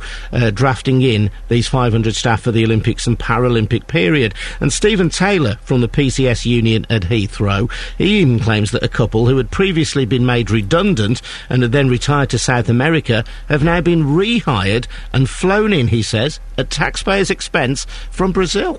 Both volunteered to assist during the critical incident period of the Olympics, and for the pleasure of doing that, the taxpayer will pay their flight from Brazil, their accommodation, their subsistence, and their flight home. Fantastic. Can I get a flight to Brazil? That sounds wonderful. What does the Home Office say about this? Well, it does sound wonderful, doesn't it? I should say the Home Office categorically deny the story. Stephen Taylor from the PCS union stands by it. So there's a dispute there. What's not in doubt, though, Ian, is that 120 former Border Force employees, these are people who were deemed surplus to requirement, who've taken a taxpayer-funded package to leave the service and were made redundant, have now been temporarily rehired for the Olympic period at a cost to you, me, other taxpayers of £680,000. Now, the unions, with this background of this strike threat, which was, of course, called off yesterday, say that this proves their point that jobs in the Border Force and the Border Agency have been cut too fast and too hard.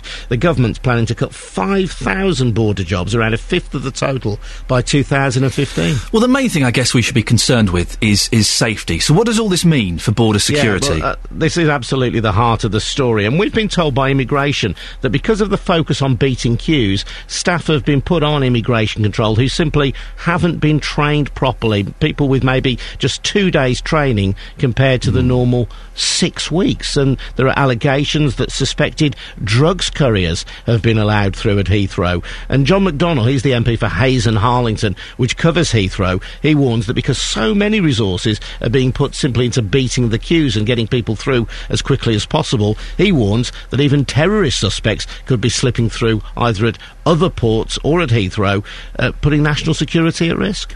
Our borders are insecure. People will be coming through who shouldn't be coming through. Goods may well be coming through that shouldn't be coming through. That includes drugs. The worst element of it, there's a real risk now that terrorist suspects are walking through. Oh, man. What does the Home Office say to that? Well, on the drugs issue, they say there have been significant drug seizures at various ports in recent weeks. They say they're transforming the way the system works to deliver improved waiting times, and they say we do have a secure border. Adrian, listen, I shall be listening intently. I'm a big fan of your work. Now go and put your shirt on, for goodness sakes. You can judge for yourself, dear listener. You can hear Adrian's full report tonight, 8 o'clock on Radio 4, and he is a cracking broadcaster. I'm a big fan of his show on 5 Live and in other places where he's worked. And he's one of those people who can ask the questions that you're listening and your toes are curling and you're squirming, going, how on earth is he asking that? He'll do it. It will be a cracking listen. Radio 4 tonight, 8 o'clock. Well done indeed. So, we have yet to get anybody to phone in support of the topless gentleman walking around town. And there must be some of you listening to this who have done it. I can't believe that no one listening to this show right now has done it. You can text in, you can call in, and we will change your name if you want to be anonymous. You can text 81333, starting your text 3CR, or you can call in 08459 455 555. Have you walked around in town topless because it's a bit hot? It really isn't a nice sight for anybody. Or maybe you like it, I don't know. Let me know. Coming up in the last hour of the show before Jonathan Vernon Smith, more on topless men, more on these trains. Are the problems with the trains affecting you? Do give me a call, let me know, and we'll speak to you after the latest news and sport with Simon Oxley. Good morning, dear listener. I do wish sometimes that the conversations we have off air we could share with you, but they're just... we would all lose our jobs instantly. This is Iain Lee on BBC Three Counties Radio. Coming up in the next hour, Jonathan Vernon Smith is going to pop in and tell you what his big question of the day is. I bet he's going to steal my line about men being topless around town. I bet that'll be his topic. So you can listen to that. We are asking, have you seen loads of men walking around topless in this heat? It's just... it's really unpleasant. Getting rid of moths. How did you name your kids? The Olympics. And we'll also be talking more in a second about the cable theft that's affecting trains in and around the area. You can give me a call anytime you want. 08459 455 555. Text 81333. Start your text 3CR. This is Iain Lee on BBC Three Counties Radio. On FM, AM and online. BBC Three Counties Radio. A day before the start of the Olympics, one of the main rail routes into London is facing massive disruption this morning due to cable theft. The Thames Link service is not running between Bedford and Luton, and disruption is likely to continue until at least lunchtime. Roger Perkins of First Capital Connect joins me now. Good morning, Roger. Hello, good morning. We spoke to you about an hour ago. What's happening now? Okay, it's pretty much as before. The bit of news I have got is that Network Rail hope they may be able to, hope to have the problem fixed by sort of lunchtime-ish this afternoon, because you were asking, is this going to affect the Olympics tomorrow? So it's looking like it will not. But what we've had, I wanted to start off by just saying a huge apology to everybody who's involved in this and who's finding their journeys into work so hard this morning.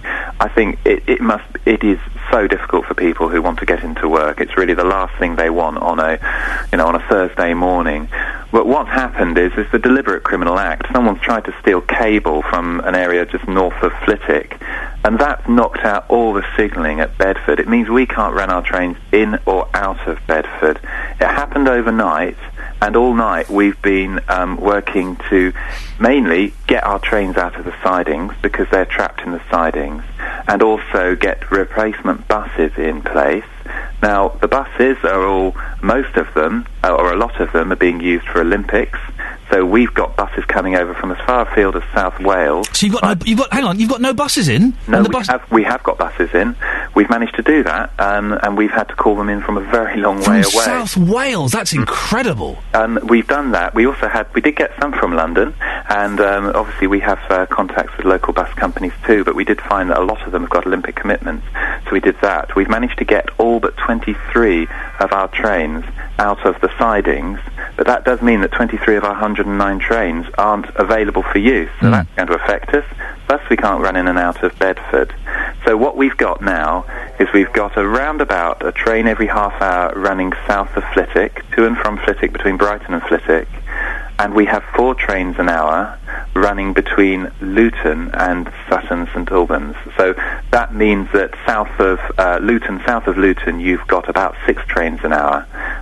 So I suppose my advice might be go to Luton if you can. If you're in Bedford, you can use, of course, London Midland. You may choose to use East Midlands trains, which also can't call southbound at Bedford, but they can call northbound. So you could get onto a train at Bedford with East Midlands, go up to Wellingborough, and then catch a southbound back to London. That's another option. We've put all of these options up on our website, firstcapitalconnect.co.uk, to help people as best we can. And obviously we're getting the information out to our station staff as well, who will be doing their best to help people. It's going to be so difficult for people out there because everyone needs information, and we're doing our best to help people with that, which is why it's very useful to be able to come and talk to listeners with your station. Oh, no, and Roger, listen, we know it must be incredibly busy, so we're very grateful that you've given us some time. This cable theft, how quickly after it happened did you know about it? I don't know if I know the exact answer to that, but we would know immediately because what happened is it knocked our signalling out. Right. It means that the signaller cannot see whether points that move trains from one track to another are open or whether they're closed. It means he doesn't know where the trains are in that area.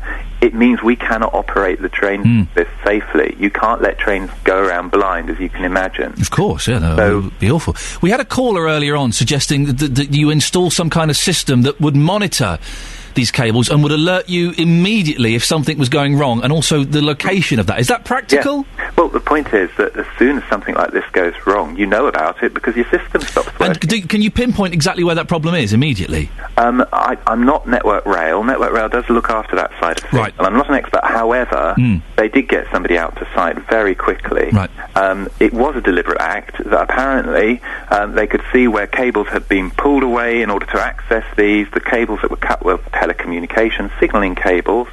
It's a very sad state that, it's an indication of how much metal is now worth, that people are prepared to do this and at the same time cause enormous misery to thousands of people using It's very selfish. Roger, stay there for a minute if you can. We've got our reporter Justin Dealey is at Leagrave train station. Justin, what's happening where you are now? Well, just to back up what Roger was saying, there, it's certainly easier to get a train into London from Luton compared to Leagrave. Earlier, Ian, when I spoke to you just after 7 o'clock, the information that I was told then was there wasn't a replacement bus service going from Leagrave to Bedford. Well, about 10 minutes later, a bus did actually turn up, so I can now confirm there are replacement buses going from Leagrave to Bedford. I actually got on that bus and I spoke to Kieran. Well, I was told in St Albans that someone's stolen some cables, so I knew there was going to be trouble in Luton. So, and then there's just been a big queue of buses, but none of them going anywhere. This fella didn't kind of know where he was going. He had to plug it all into his iPhone to get addresses. So it's been 40 minutes now from Luton to...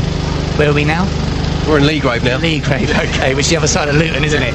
So I should be in Bedford in 10 minutes. But I think what I realise is the real cost of stealing cable. I just really get the sense today of what it really costs when this stuff is stolen off of railway lines, The guys are doing their best, in fairness, but the buses were a bit chaotic and it was a little bit disorganised this morning, if I'm honest, from Luton. So it's a frustrating day for you. Fingers crossed you'll get to Bedford as quickly as possible, and tomorrow, of course, you won't have this problem. We can only hope.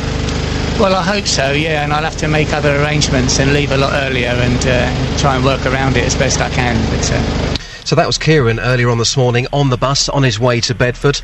Now, the last train that left for London from Leagrave was at 6:56. That was due to go at 6:35. Now, I spoke a few moments ago to a commuter trying to get into London who was having a few problems. So there hasn't been a train since, 6:56. We're looking at platform 1. Lots and lots of people. Are you going to take your chances on that train? Well, I would like to say I'd like to take my chances, but the likelihood is that I probably won't be able to get on. And it's already packed. And like I said, the likely chances are I won't be able to get on it. And you've actually made specific arrangements to be here to get on this train. You've been to the L&D this morning. Everything was planned out nicely until you got here. Yes, exactly. So it's very disappointing getting here. And, the usual problem is signal problems, but today it's cable theft, which seems to be a common trend, which needs to be looked into and for it not to happen. Because, lots of people need to get to work, and it's quite frustrating not being able to get to work on time when you're here on time to get to work on time. And just lastly, what about the information that you received today from staff? Has that been up to scratch? Well, the information we received is that we'll have replacement buses, but only going to Bedford. Unfortunately, I need to get to London, and the replacement bus service is not made available for that. So we wait, not sure how long, but here we are waiting. We can only hope that she gets on that train and she goes into London. So I think most people this morning, Ian, they understand there are gangs of criminals out there who are stealing cable. But this is a story, and again, I'll say it again like earlier on, it's a story that we've covered many, many times before here on BBC Three Counties Radio. And these people, they want something done about it. Roger, what can we do about it? I've got Roger Perkins from First Capital Connect. Roger, what can we do to stop these little idiots stealing the cable and disrupting everyone's journeys? It's a good question. It's one I know Network Rail is it's in everyone's interest to overcome this, to somehow stop them from doing this. We've got to realise the rail network it's very, very long. There's a huge number of miles through the track, lots of opportunities for people to get on the track. We can't police it from one end to the other. It's hundreds of miles. But at the same time, something needs to be done. And I know that the police are working quite closely with Network Rail. I think they're using some quite smart, sort of intelligence-led approach to the policing of it to try to track these people down. And I believe there have been some prosecutions. It's not quite my area, I suppose. No, of course. However, it is our area because it's our people, our customers and our passengers who get affected, and frankly ourselves as well. I mean, it's been a hugely frustrating and difficult night for us. We've been working through the night to get the trains out of the sidings and to stitch together a train service that will at least give people like that poor lady on the platform a chance to get into London. I mean, the thought of her trying to pack herself onto, one of the 2 trains an hour that are coming through, I really feel for her and all the other people on the platform. And again, I can only apologise. Roger, listen, thank you very much for that. That's Roger Perkins from First Capital Connect. Go off and do what you can to sort this out. And thank you so much for coming on. I know it must be an incredibly hectic and stressed morning, so we appreciate you coming on and talking to us. Justin, go off and have a bacon sandwich or something. I will do. Good lad, thank you very much. Beds, Hearts and Bucks News. BBC Three Counties Radio. These are the headlines this morning on BBC Three Counties Radio. A day before the start of the Olympics, one of the main rail routes into London is facing massive disruption this morning due to cable theft. The Thameslink service is not running between Bedford and Luton, and disruption is likely to continue until at least lunchtime. Detectives say they are keeping up to date with technology as a Hertfordshire man who tricked a woman with fake Facebook friends starts a life sentence for her murder. Tony Bushby had created 4 friends on the social networking site to gain Katie Winter's trust. In sport, Luton and Wickham drew 0-0 in last night's pre-season friendly at Kenilworth Road. We'll have a full sports bulletin in 15 minutes and weather in a few minutes with Phil Garner. And coming up, we all find out how to stay safe online after a woman from Hertfordshire was tricked into trusting a man who'd created different accounts on a social networking site. Don't shrug, Jonathan Vernon-Smith, when I pay you a compliment. You're being all humble there. Jonathan was telling me what happened in yesterday's show, and yes. I wasn't listening. You must today. I'm gonna go and listen. I like to listen to you on the iPlayer because you can fast forward to the. I wasn't going the boring to say bits. That, yes, I know. But yes, you're right. Now, I'm guessing your big topic today is going to be topless men walking through the streets. Oh, well, it was a toss-up. It was a toss-up between that. I mean, you're quite right. It's disgusting. Isn't it horrible? It's the mark of a very common person. It is. You wouldn't get like like Tony Blair going topless, would you? Oh, my word. I think I've just experienced my breakfast again there. One of these men nearly touched me yesterday as I was getting off the tube. It was on the tube, topless. Do you know the worst is when you find them in the supermarket, in the fruit and veg department, and you're there trying to pick up something, and you've got some great big sweaty, hairy man with his top off next to you. It's disgusting. And not that it would be any better. It's never a buff bloke. It is always like a horrible hairy man with the hairy shoulders thing. It wouldn't make it much better if it was someone buff, but even that's unpleasant and probably unhygienic.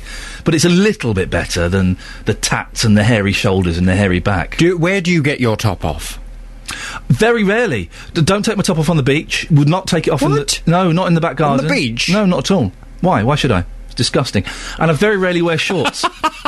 It is. It's disgusting. You're taking this to a whole new level. I won't wear shorts in this weather. Maybe in my house, but I won't go out of the house in shorts. Really? Yeah. Oh. It's disgusting. It's God's gift to us. We should keep it to ourselves. Really? Oh, my word. Coming up on the big phone in this morning at 9, I'm asking, are you confident the government can get us out of recession? Rather like your topless discussion, to be absolutely honest with you, Ian. You went for that, did you? Oh, well, never mind. Official figures have shown the UK economy is slipping deeper into recession, and the news has prompted more speculation about how effective the Chancellor, George Osborne, really is as he faces increasing criticism of the way he's handling the economy. Vince Cable has now come out and said he'd probably make a good Chancellor, although the Business Secretary insists the government was working well together and there was no need to make changes. But is it really working well? Or do the facts on the recession speak for themselves? Are you confident this government can get us out of recession? 08459 455 555. I'd love to hear your views and your experiences on the big phone in this morning at 9. And if you are topless, I'm guessing they'll jump to the front of the queue. Yes, we prioritise all topless people. Excellent stuff. Jonathan, thank you very much. I shall be listening. Will you? No, you know I will. I'm not walking into this trap every day. I will be listening at some point in the next year to today's show. iPlayer is a marvellous, marvellous thing. Jonathan Vernon-Smith, who is always worth a listen. And I can't always listen because I'm either here at a meeting or I was, elsewhere yesterday. But I will be listening to his Consumer Hour from yesterday. He was telling me what happened. It sounds very, very exciting. We've got some new listeners today. I know that because you've been tweeting me. Stick around after 9 o'clock. It really is a cracking show, and it's well worth a listen. A Hertfordshire man who tricked a woman with fake Facebook friends has been sentenced to life in prison for killing her. Katie Winter was babysitting her sister's children on Boxing Day in Borehamwood when she was murdered by Tony Bushby. 19-year-old Tony Bushby invented 4 friends on Facebook to win over Katie Winter from Borehamwood. Well, how safe are you online? Our reporter, Sophie Soleri, has been out asking some young people in Hertfordshire how well they know their friends on Facebook. I think I know all of them personally. I haven't got anyone on there that I don't know, but there's a lot of people who I haven't spoken to for a number of years. So I'm a youth worker, and a lot of the children that use Facebook are as young as they're 11 or 12, and they have permission from their parents, and many of them aren't aware of the dangers themselves, and they don't protect their children from dangers. Do you know all of the friends on your Facebook? No. How many friends do you have? About 1,500. You've got 1,500 friends? Yeah. Because I've moved countries about 4 times, so I know quite a few of them, but not directly. Like, I haven't met a lot of them. So when somebody asks for your friendship, what's your criteria that you tick in your head before you say yes? On Facebook, I just accept everyone, really. Do you think that raises safety concerns? Maybe to my dad. I don't really mind, though. What kind of things do you post up on your Facebook? Pictures, like what I'm doing that day and stuff. Is it acceptable for the strangers to see this? Probably not, now that you say it. Yeah, I didn't really think about it. I had a Facebook page with loads of people that weren't my friends on there, and I thought, this is crazy, so I closed it down, and now I've got just like a little private... I've got one of those ridiculous pages where you click a button and it likes you. Nonsense.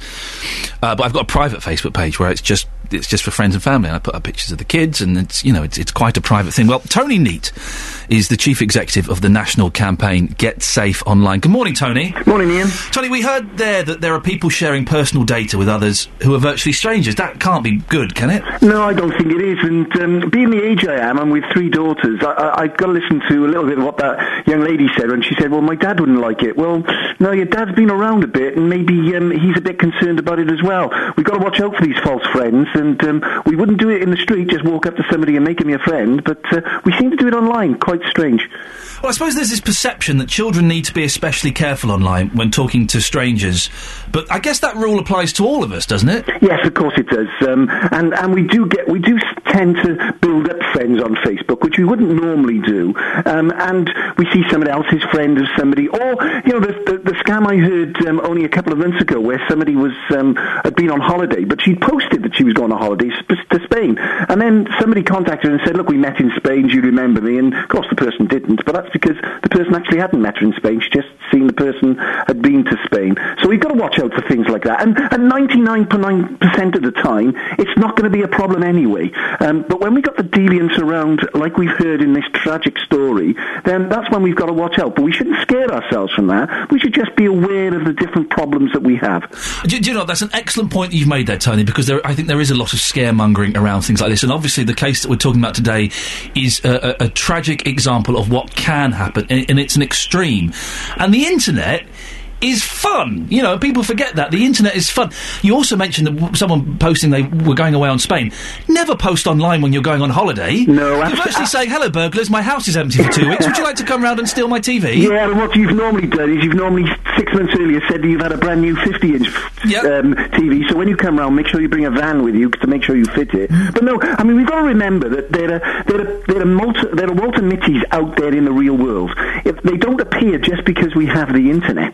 If she'd have met this person in a different location, in a school, in a college, in a pub, in a cafe, he probably would have come out with some stories anyway. He's just used the tools that are available to us now, and that's what we've just got to be aware about. But we've got to use it sensibly, and use it and enjoy it. As I said, I've got 3 daughters. They all use the internet. I use the internet. I think it's fantastic. But let's do it sensibly, and let's do it with a little bit of security in mind.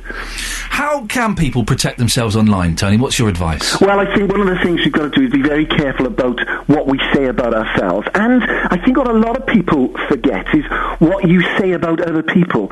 So what are your friends and family putting down about you? Make sure you have a chat with them about, well, I'm not really happy about being tagged in this photograph, or I'd rather you not mention this online. This is because we become very open. I think we sit in our homes and in our bedrooms and we think we're only talking to our friends online, but actually we're potentially talking to the whole world, and the whole world have access to what we're doing. So we've just got to think a little bit cleverer now when we're online and what we're going to say. Now, in this story, the terribly sad story we've been talking about today, this guy set up fake identities online, and I've been plagued, not in anywhere to the same level, but I've been plagued by idiots setting up fake identities to try and find out information about me and then getting abusive, and I've had some horrible stuff said to me on Twitter and Facebook about my family and stuff. Can you protect yourself against these fake identities? Can you ever trust what we're told on the internet? Well, again, there's probably millions of instances, which is a great news story. People making great friends, having lifetime friends, even having relationships, which have all been very successful. There is a small, very, very small proportion which turn wrong, and you've been at the end of some of that, Ian, and it's not great.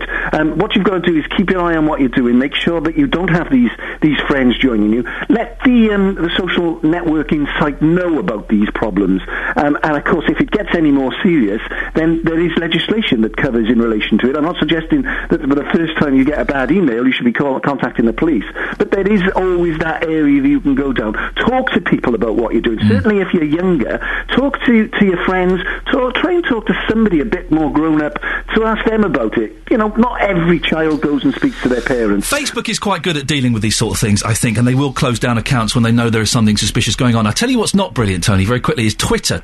I was getting such abuse on Twitter, some horrible person saying horrible, violent things about my little boy. And I would block him, and he set up about 150 different accounts on Twitter. And I kept contacting Twitter, and they went, well, to be honest, he's not doing anything that contravenes our rules. And they wouldn't do anything about it. Yeah, well, we've got to be looking at things like that. Yeah. We've got to be pressurising organisations and these social networking to make sure, because it can ruin somebody's life. So we have got to keep the pressure on to make sure that they're monitoring what we're doing and listening to us when we have a problem. Tony, listen, absolutely fascinating. Thank you very much. Tony there is Chief Executive of the national campaign Get Safe Online. And he's right to say that we can get a bit too excited about all of this, because we do hear these horrible, horrible stories, like the story we heard today about Katie Winter. But the internet is fun, and if you play in it safely, it's a fun place, and you can have fun, and you can meet interesting people, but just maybe have your wits about you a little bit more. On FM, AM and online, BBC Three Counties Radio. Later on in the show, we'll be talking to an etiquette expert about taking mobile phones to concerts after Bruce Dickinson, the lead singer from Iron Maiden, shouted at someone at a concert, during the concert, "Oi you, the bald gentleman in the white T-shirt, you've been texting for the last 3 songs, stop it." Well, the official Iron Maiden Twitter feed has tweeted a smiley face at me. Well, it's done a colon, a dash, and a closed bracket. I think that's a smiley face. I was sat next to Bruce Dickinson once in the theatre. I went to see Jerusalem, this sprawling 3.5 hour long epic that was wonderful. When I was told that it was 3.5 hours or 3 hours long, I was like, oh, really? I like plays to be 90 minutes, no intervals, you're in, you're out. I don't like, if there's an interval in a play, the play is too long. But this play was wonderful, and I was sat next to a gentleman, a very smart, well-spoken gentleman with sort of short hair, and I was thinking, I know this guy from somewhere. How do I know this guy? And then I got it. I worked out who it was. There were some aeroplane sound effects in the play, and he leaned over to his wife and went, Oh, yeah, that's the Boeing 727 Mark IV DA. And I went, it's Bruce Dickinson. Because he's a pilot. He's like a plane expert. And what he often does is he flies jumbos and they'll do tours. Iron Maiden will do concerts. My friend went to a concert in Iceland, an Iron Maiden concert in Iceland, and Bruce Dickinson flew the plane. It was flight number 666. Yeah, I know. Cheeky. And so that's how I worked out it was him, and I kind of got chatting to him. But I was being cool. And I was pretending that I wasn't quite excited that I was sat next to Bruce Dickinson. And I was being quite cool. Anyway, we'll be talking to an expert later on. And it is the thing, isn't it? When you go to concerts now, that everybody holds up, as soon as the act come on stage, they hold up their mobile phone and they start recording everything. I'm not against recording a little bit, you know, and keeping the memory alive. But recording the whole thing... So instead of looking at the stage, you're looking at your little, 5-inch screen and watching it through that. I think as people, we have forgotten how to enjoy the moment, how to live in the moment. Everything, we're kind of recording everything so we can look at it later on. 08459 455 555. Now, are you worried about how much money you could be forking out during the Olympics?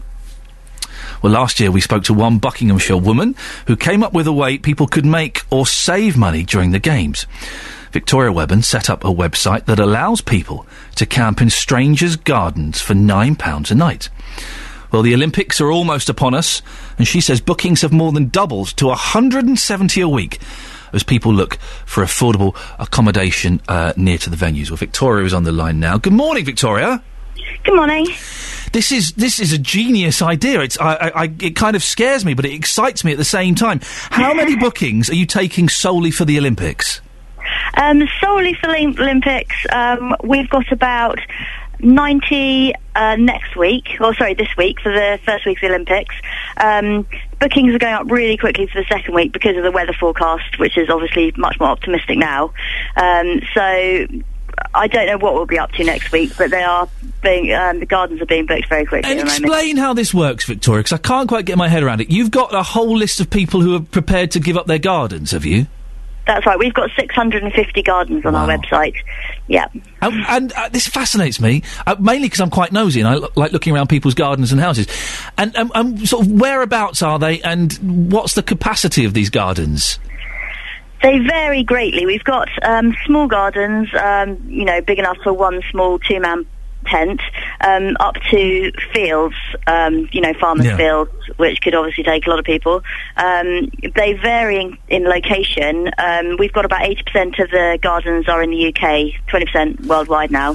Well, hang on. Whereabouts are... suddenly I'm sniffing a cheap holiday. Whereabouts are they worldwide? Thailand, New Zealand... Australia, America, they're everywhere. Indonesia, it's actually growing very quickly internationally at the moment. This is incredible. So there are gardens in Thailand where you can go and camp. That sounds that sounds fantastic. You're charging people £9 a night last year. Has this gone up? That was average. Has it gone up because of the Olympics? Yes. If the gardens are in zone. 1, 2 or 3, they have gone up, or near an Olympic venue. But there are some, they vary. The garden owner sets their own price, so they do vary, and some of them are as little as £3 per person per night. Wow. And where exactly are most people choosing to camp to see the Games? Just anywhere near a venue, basically. Yeah. So wherever there's a venue, those gardens are going the quickest. Victoria, this is genius. It's your company, is it, that you're in charge of? Yes, it is, yes. How did you come up with the idea? Because I do think this sounds fantastic. It was something I'd thought about for a while, actually. I love camping. I personally love going to events, and often there just isn't enough camping options or cheap accommodation options near the events, so that's where the idea came from. And Victoria, very quickly, what's the website in case people want to go and do this? It's www.campinmygarden.com. Oh, brilliant. Listen, I wish you the best of luck. It sounds like you don't need it anyway, but congratulations. Fantastic. I've not been a fan of camping, but I'm sort of getting my head around it now. I've got a little boy. I'm kind of thinking, actually, spending a weekend with him in a tent would be fantastic. That's superb, that is. I'd love to camp in someone's garden. I was laughing at the start, but she explained it. It makes more and more sense. Here's something. When was the last time that you visited or rung an elderly relative? It stands to reason that the older you get, the fewer friends and relatives you'll have. And most older people hate the prospect of being a burden. Loneliness among older people, especially men, is a real problem, which is why the older people's charity, the WRVS, is trying to help. We can talk now to David McCulloch from the Chief Executive of WRVS. Good morning, David. Oh, no, you're there. Sorry, good morning, David. That's all right, I am here. What have you found from your research? We found, as you say, that there are really substantial numbers, about 200,000 men over 75 who feel lonely. And whilst that's a sort of slightly woolly word, what that means is those people are often spending 12 hours a day with no face-to-face contact at all. And what they describe to us is that not just are they feeling lonely, but actually that kind of tends to move towards feelings of depression, the fact that that makes them, feel down, they lose touch with people, they stay in the house more, they even give up their hobbies. So not only are they feeling grim, but their life is becoming emptier. I'm surprised that it's more men than women. Why is that the case? Yeah, it's. I think the difference is it is slightly more men than women that feel lonely. The big issue is that men don't talk about it, right? Which is not. This is not just a loneliness issue. Men, as we know, don't talk about whole swathes of stuff. But men are actually half as likely as women to even confide to their friends and family that they're feeling lonely. And how can we make sure that our relatives and people around us aren't lonely? What can we do? I think it's some really straightforward things. I mean, I think for family it's often quite tricky because as you say, you can give them a ring, but there are actually a lot of families are separated and far away. I think in our local streets and our local villages and our towns and communities, I think we can all, if there are older neighbours in the street, we can tap on the door, say hello, ask them if they want a cup of tea, how are they doing, do they need any help. If people have got a bit more time available, we've got 40,000 volunteers across the country, and we support thousands and thousands of older people. So we know where people are who need that help, and we can put people in touch with the older people and offer a bit of, as well as emotional support, a bit of practical support. It does amaze me how, as a country, we treat our bad people with just such disregard sometimes, and these are the people that we should be helping. It's some old people, very quickly, I know we're running out of time, that they feel like they're a burden. How can we change that? Well, I think you're right. I mean, I think it's a kind of generation that are brought up feeling that they just need to cope and carry on and not be a burden. So I guess it's down to those of us who are younger and lucky enough to still have connections and friends and family to give people the opportunity to connect up. So for us to go and tap on the door, us to do a bit of volunteering, but also, if people are listening to the programme and thinking, actually, gosh, you're just describing my life. You can give us a ring at WRVS or go online to our website at wrvs.org.uk and we'll connect you up with somebody local, talk about not just emotional support but some practical support that we can give you so you can get on with your life, stay independent, stay in your own home, but actually enjoy the sort of quality of life you want to enjoy. David, thank you very much. David McCulloch there, the Chief Executive of WRVS, why do we treat old people so badly in this country? It always amazed me that we do that. That our old people and our sick people, and the kids, we should be looking after them. We very rarely do. Right. Beds, Hearts and Bucks News. BBC Three Counties Radio. These are the headlines this morning on BBC Three Counties Radio. A day before the start of the Olympics, one of the main rail routes into London is facing massive disruption this morning due to cable theft. The Thameslink service is not running between Bedford and Luton, and disruption is likely to continue until at least lunchtime. Detectives say they are keeping up to date with technology as a Hertfordshire man who tricked a woman with fake Facebook friends starts a life sentence for her murder. Tony Bushby had created 4 friends on the social networking site to gain Katie Winter's trust. In sport, Luton and Wickham drew 0-0 in last night's pre-season friendly at Kenilworth Road. The weather now for Beds, Hearts and Bucks. Another very warm and sunny day with some patchy cloud. Top temperature 29 degrees Celsius. And coming up, to celebrate the final day of the Olympic torch relay. A very special group of musicians will be playing at London's St Pancras Station, all the way from the United States. Find out more in the next few minutes. And the JVS show is back at 9 o'clock with a big phone-in, and today he's asking, are you confident the government can get us out of recession? Sean French has tweeted me. We're talking about how you named your children, and he says, my daughter is named after See Emily Play by Pink Floyd. I went out with, speaking of old hippies and heads, I went out with a girl called Lola, and her initials were LSD, after the drug, because her parents were hippies in the 60s. This is a great story coming up here. And I'm totally support Bruce on this. The lead singer of Iron Maiden has blasted a fan who texted in the front row during a recent US show. Bruce Dickinson swore at the man who he called the guy with the bald head in the white shirt for texting during his last 3 songs. Well, Diana Mather is a former actress and singer and runs Public Image, a company advising on modern manners and communication. Good morning, Diana. Good morning. What do you think of what Bruce Dickinson did?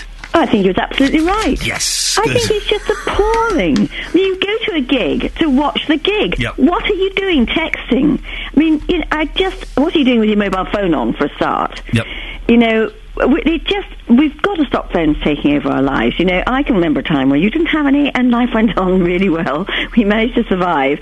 And they are the most wonderful invention. But they do pop up quite inappropriately. Mealtimes, meetings, concerts. I mean, in a cinema you're asked to turn it off. In a theatre you're asked to turn it off. You should also be asked to turn it off and not use it in a concert. Well, Diana, it's me and my wife. My son's only 2.5 at the moment, but we have banned mobile phones at the dinner table. We'll have none of that nonsense, thank you very much. It's awful. And also, you're right about you're having a meeting or a coffee with someone, and you're talking to them, and they're sort of just looking down at their phone, going, yeah, and they're checking their emails and their tweets and everything. You really cannot, and I have to say, especially men, cannot concentrate on more than one thing at once. And we can't. And the person you're with is the most important person. And what we're finding is, and funny enough, there was a piece on the Today programme, I think, or was it the news last night, where primary school children are being sent home in great numbers for really, really bad behaviour because they can't communicate. And part of that is that they're stuck in front of a television, they're allowed mobile games on phones far too early, and they're just losing the ability to read body language or communicate properly, which makes them aggressive. So really, the mobile phone should be used when it's necessary. But if you think of the amount of money wasted in meetings, waiting for people to start because they're on their phone, as you say, they're not concentrating properly, so you have to repeat because they're checking their emails during a meeting. And it's such bad manners. Mm. You've been a performer and a singer. What would you feel like if you're putting your heart and soul into a performance, as I've seen Bruce Dickinson, and he gives everything, and then you look down and in row 3 there's someone, texting or doing something silly with their phone. How would that make you feel, Diana? Very insulted, because someone like Bruce Dickinson, Iron Maiden, they've been going a long time. They have put their heart and soul and many years of experience. If you can't be bothered to concentrate, don't go to the concert. Somebody else could have that ticket who's really going to enjoy it and put their heart and soul in watching. And as an actor, it's really off-putting because you suddenly think if you let your mind go, you can lose your lines, but also you think, am I that bad? I probably was, which is why I'm not an actress now. Years and years ago, I can't remember how long ago it was, I saw Kevin Spacey in The Iceman Cometh, right? And it's this huge, sprawling, epic play. It's about 4 hours long with 2 intervals. And halfway through the play, in this really intense scene, someone's mobile phone went off. And Kevin Spacey was brilliant. Without missing a beat, he just pointed to the man and went, "Tell them we're busy." And I thought that was a wonderful way of dealing with it. Excellent. Wonderful. Because I'm so paranoid when I go to the theatre or the cinema. I'm constantly checking my phone to make sure I've switched it off, because I would just die of embarrassment if it started ringing or beeped or something. Absolutely. And it's just, as I say, it is just lack of consideration for anyone else. I am so important. I have to have my phone on all the time. No, you don't. It's probably only the President of the United States, and he doesn't even have one. His aides have to have them on all the time. Exactly. None of us, the rest of us, no, it'll wait. Diana, thank you very much. A pleasure to talk to you and to speak sense to someone. Diana Mather there, who is the former actress and runs Public Image, a company advising on modern manners and communication. Well done, Bruce Dickinson. I wish I could tell you what he said. He was very potty-mouthed. If you've never seen Iron Maiden, I haven't seen them for years, actually. It's probably about 10 years since I saw them live. Probably about 10 years. It's a cracking band. They're a cracking band. Come on. Who'd have thought we'd be on BBC Three Counties Radio discussing Bruce Dickinson?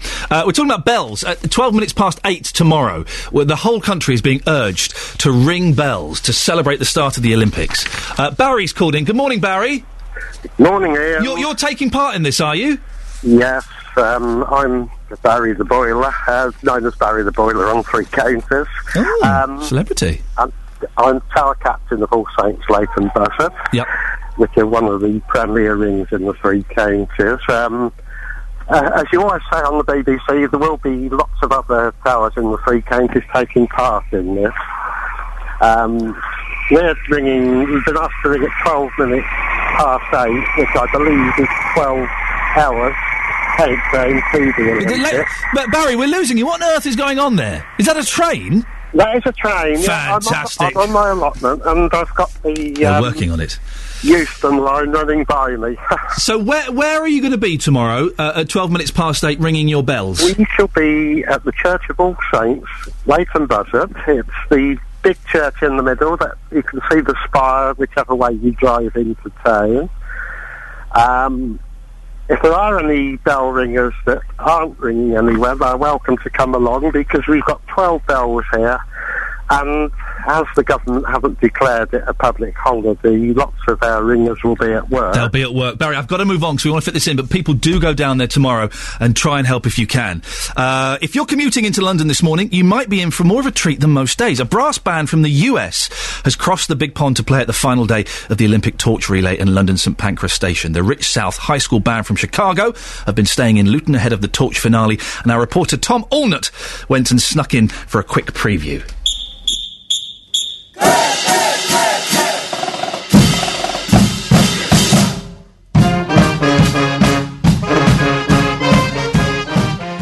I'm here with Y.L. Douglas, the band director of Rich South High School Band, and as you can hear, the band are rehearsing in the background. Tell me a bit about the band, Y.L.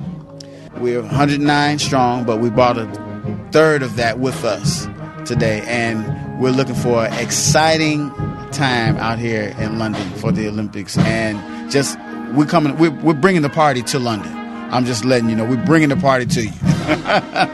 So you're from Chicago? I am. And you're going to be playing in the final leg of the torch relay tomorrow in London. Yes. How does that feel to be part of such a momentous event?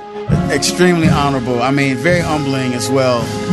Just with Sandra, who's been assisting us, and just being a part of that, the very beginnings of the Olympics and the torch lighting ceremony. We're blessed. We're blessed. And we thank everyone who made that happen for us. I'm nervous for you. Are you nervous? You know what? I'm not nervous. I'm just excited. I mean, I feel like shouting, really. It's this, my feet getting light, and I just feel like shouting. It's just because it's such a big party. You know? See, they party rocking out there right now. This is what we bring into London. So it's going to be a lot of excitement, and the energy is so, I'm just very, very excited. And we've been blessed to play in some very high caliber situations. None like this. So these students are no strangers to performances.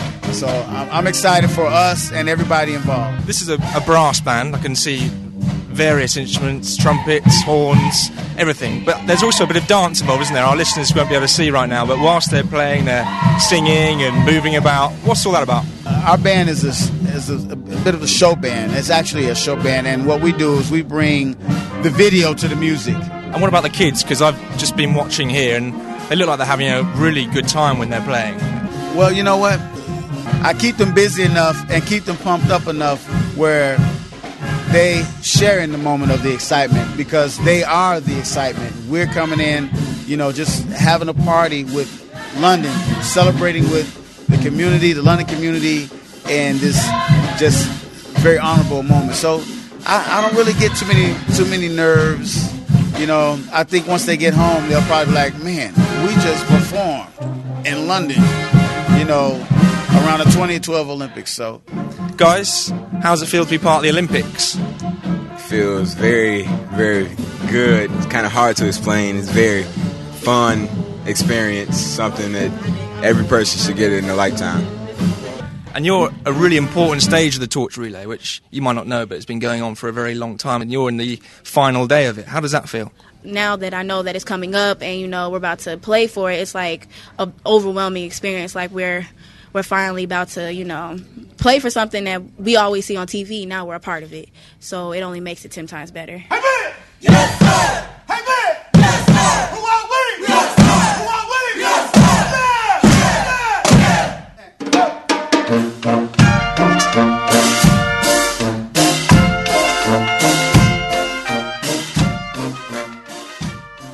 There you go. There's nothing better than a brass band first thing in the morning. We should have got them in the studio. That's what we should have done.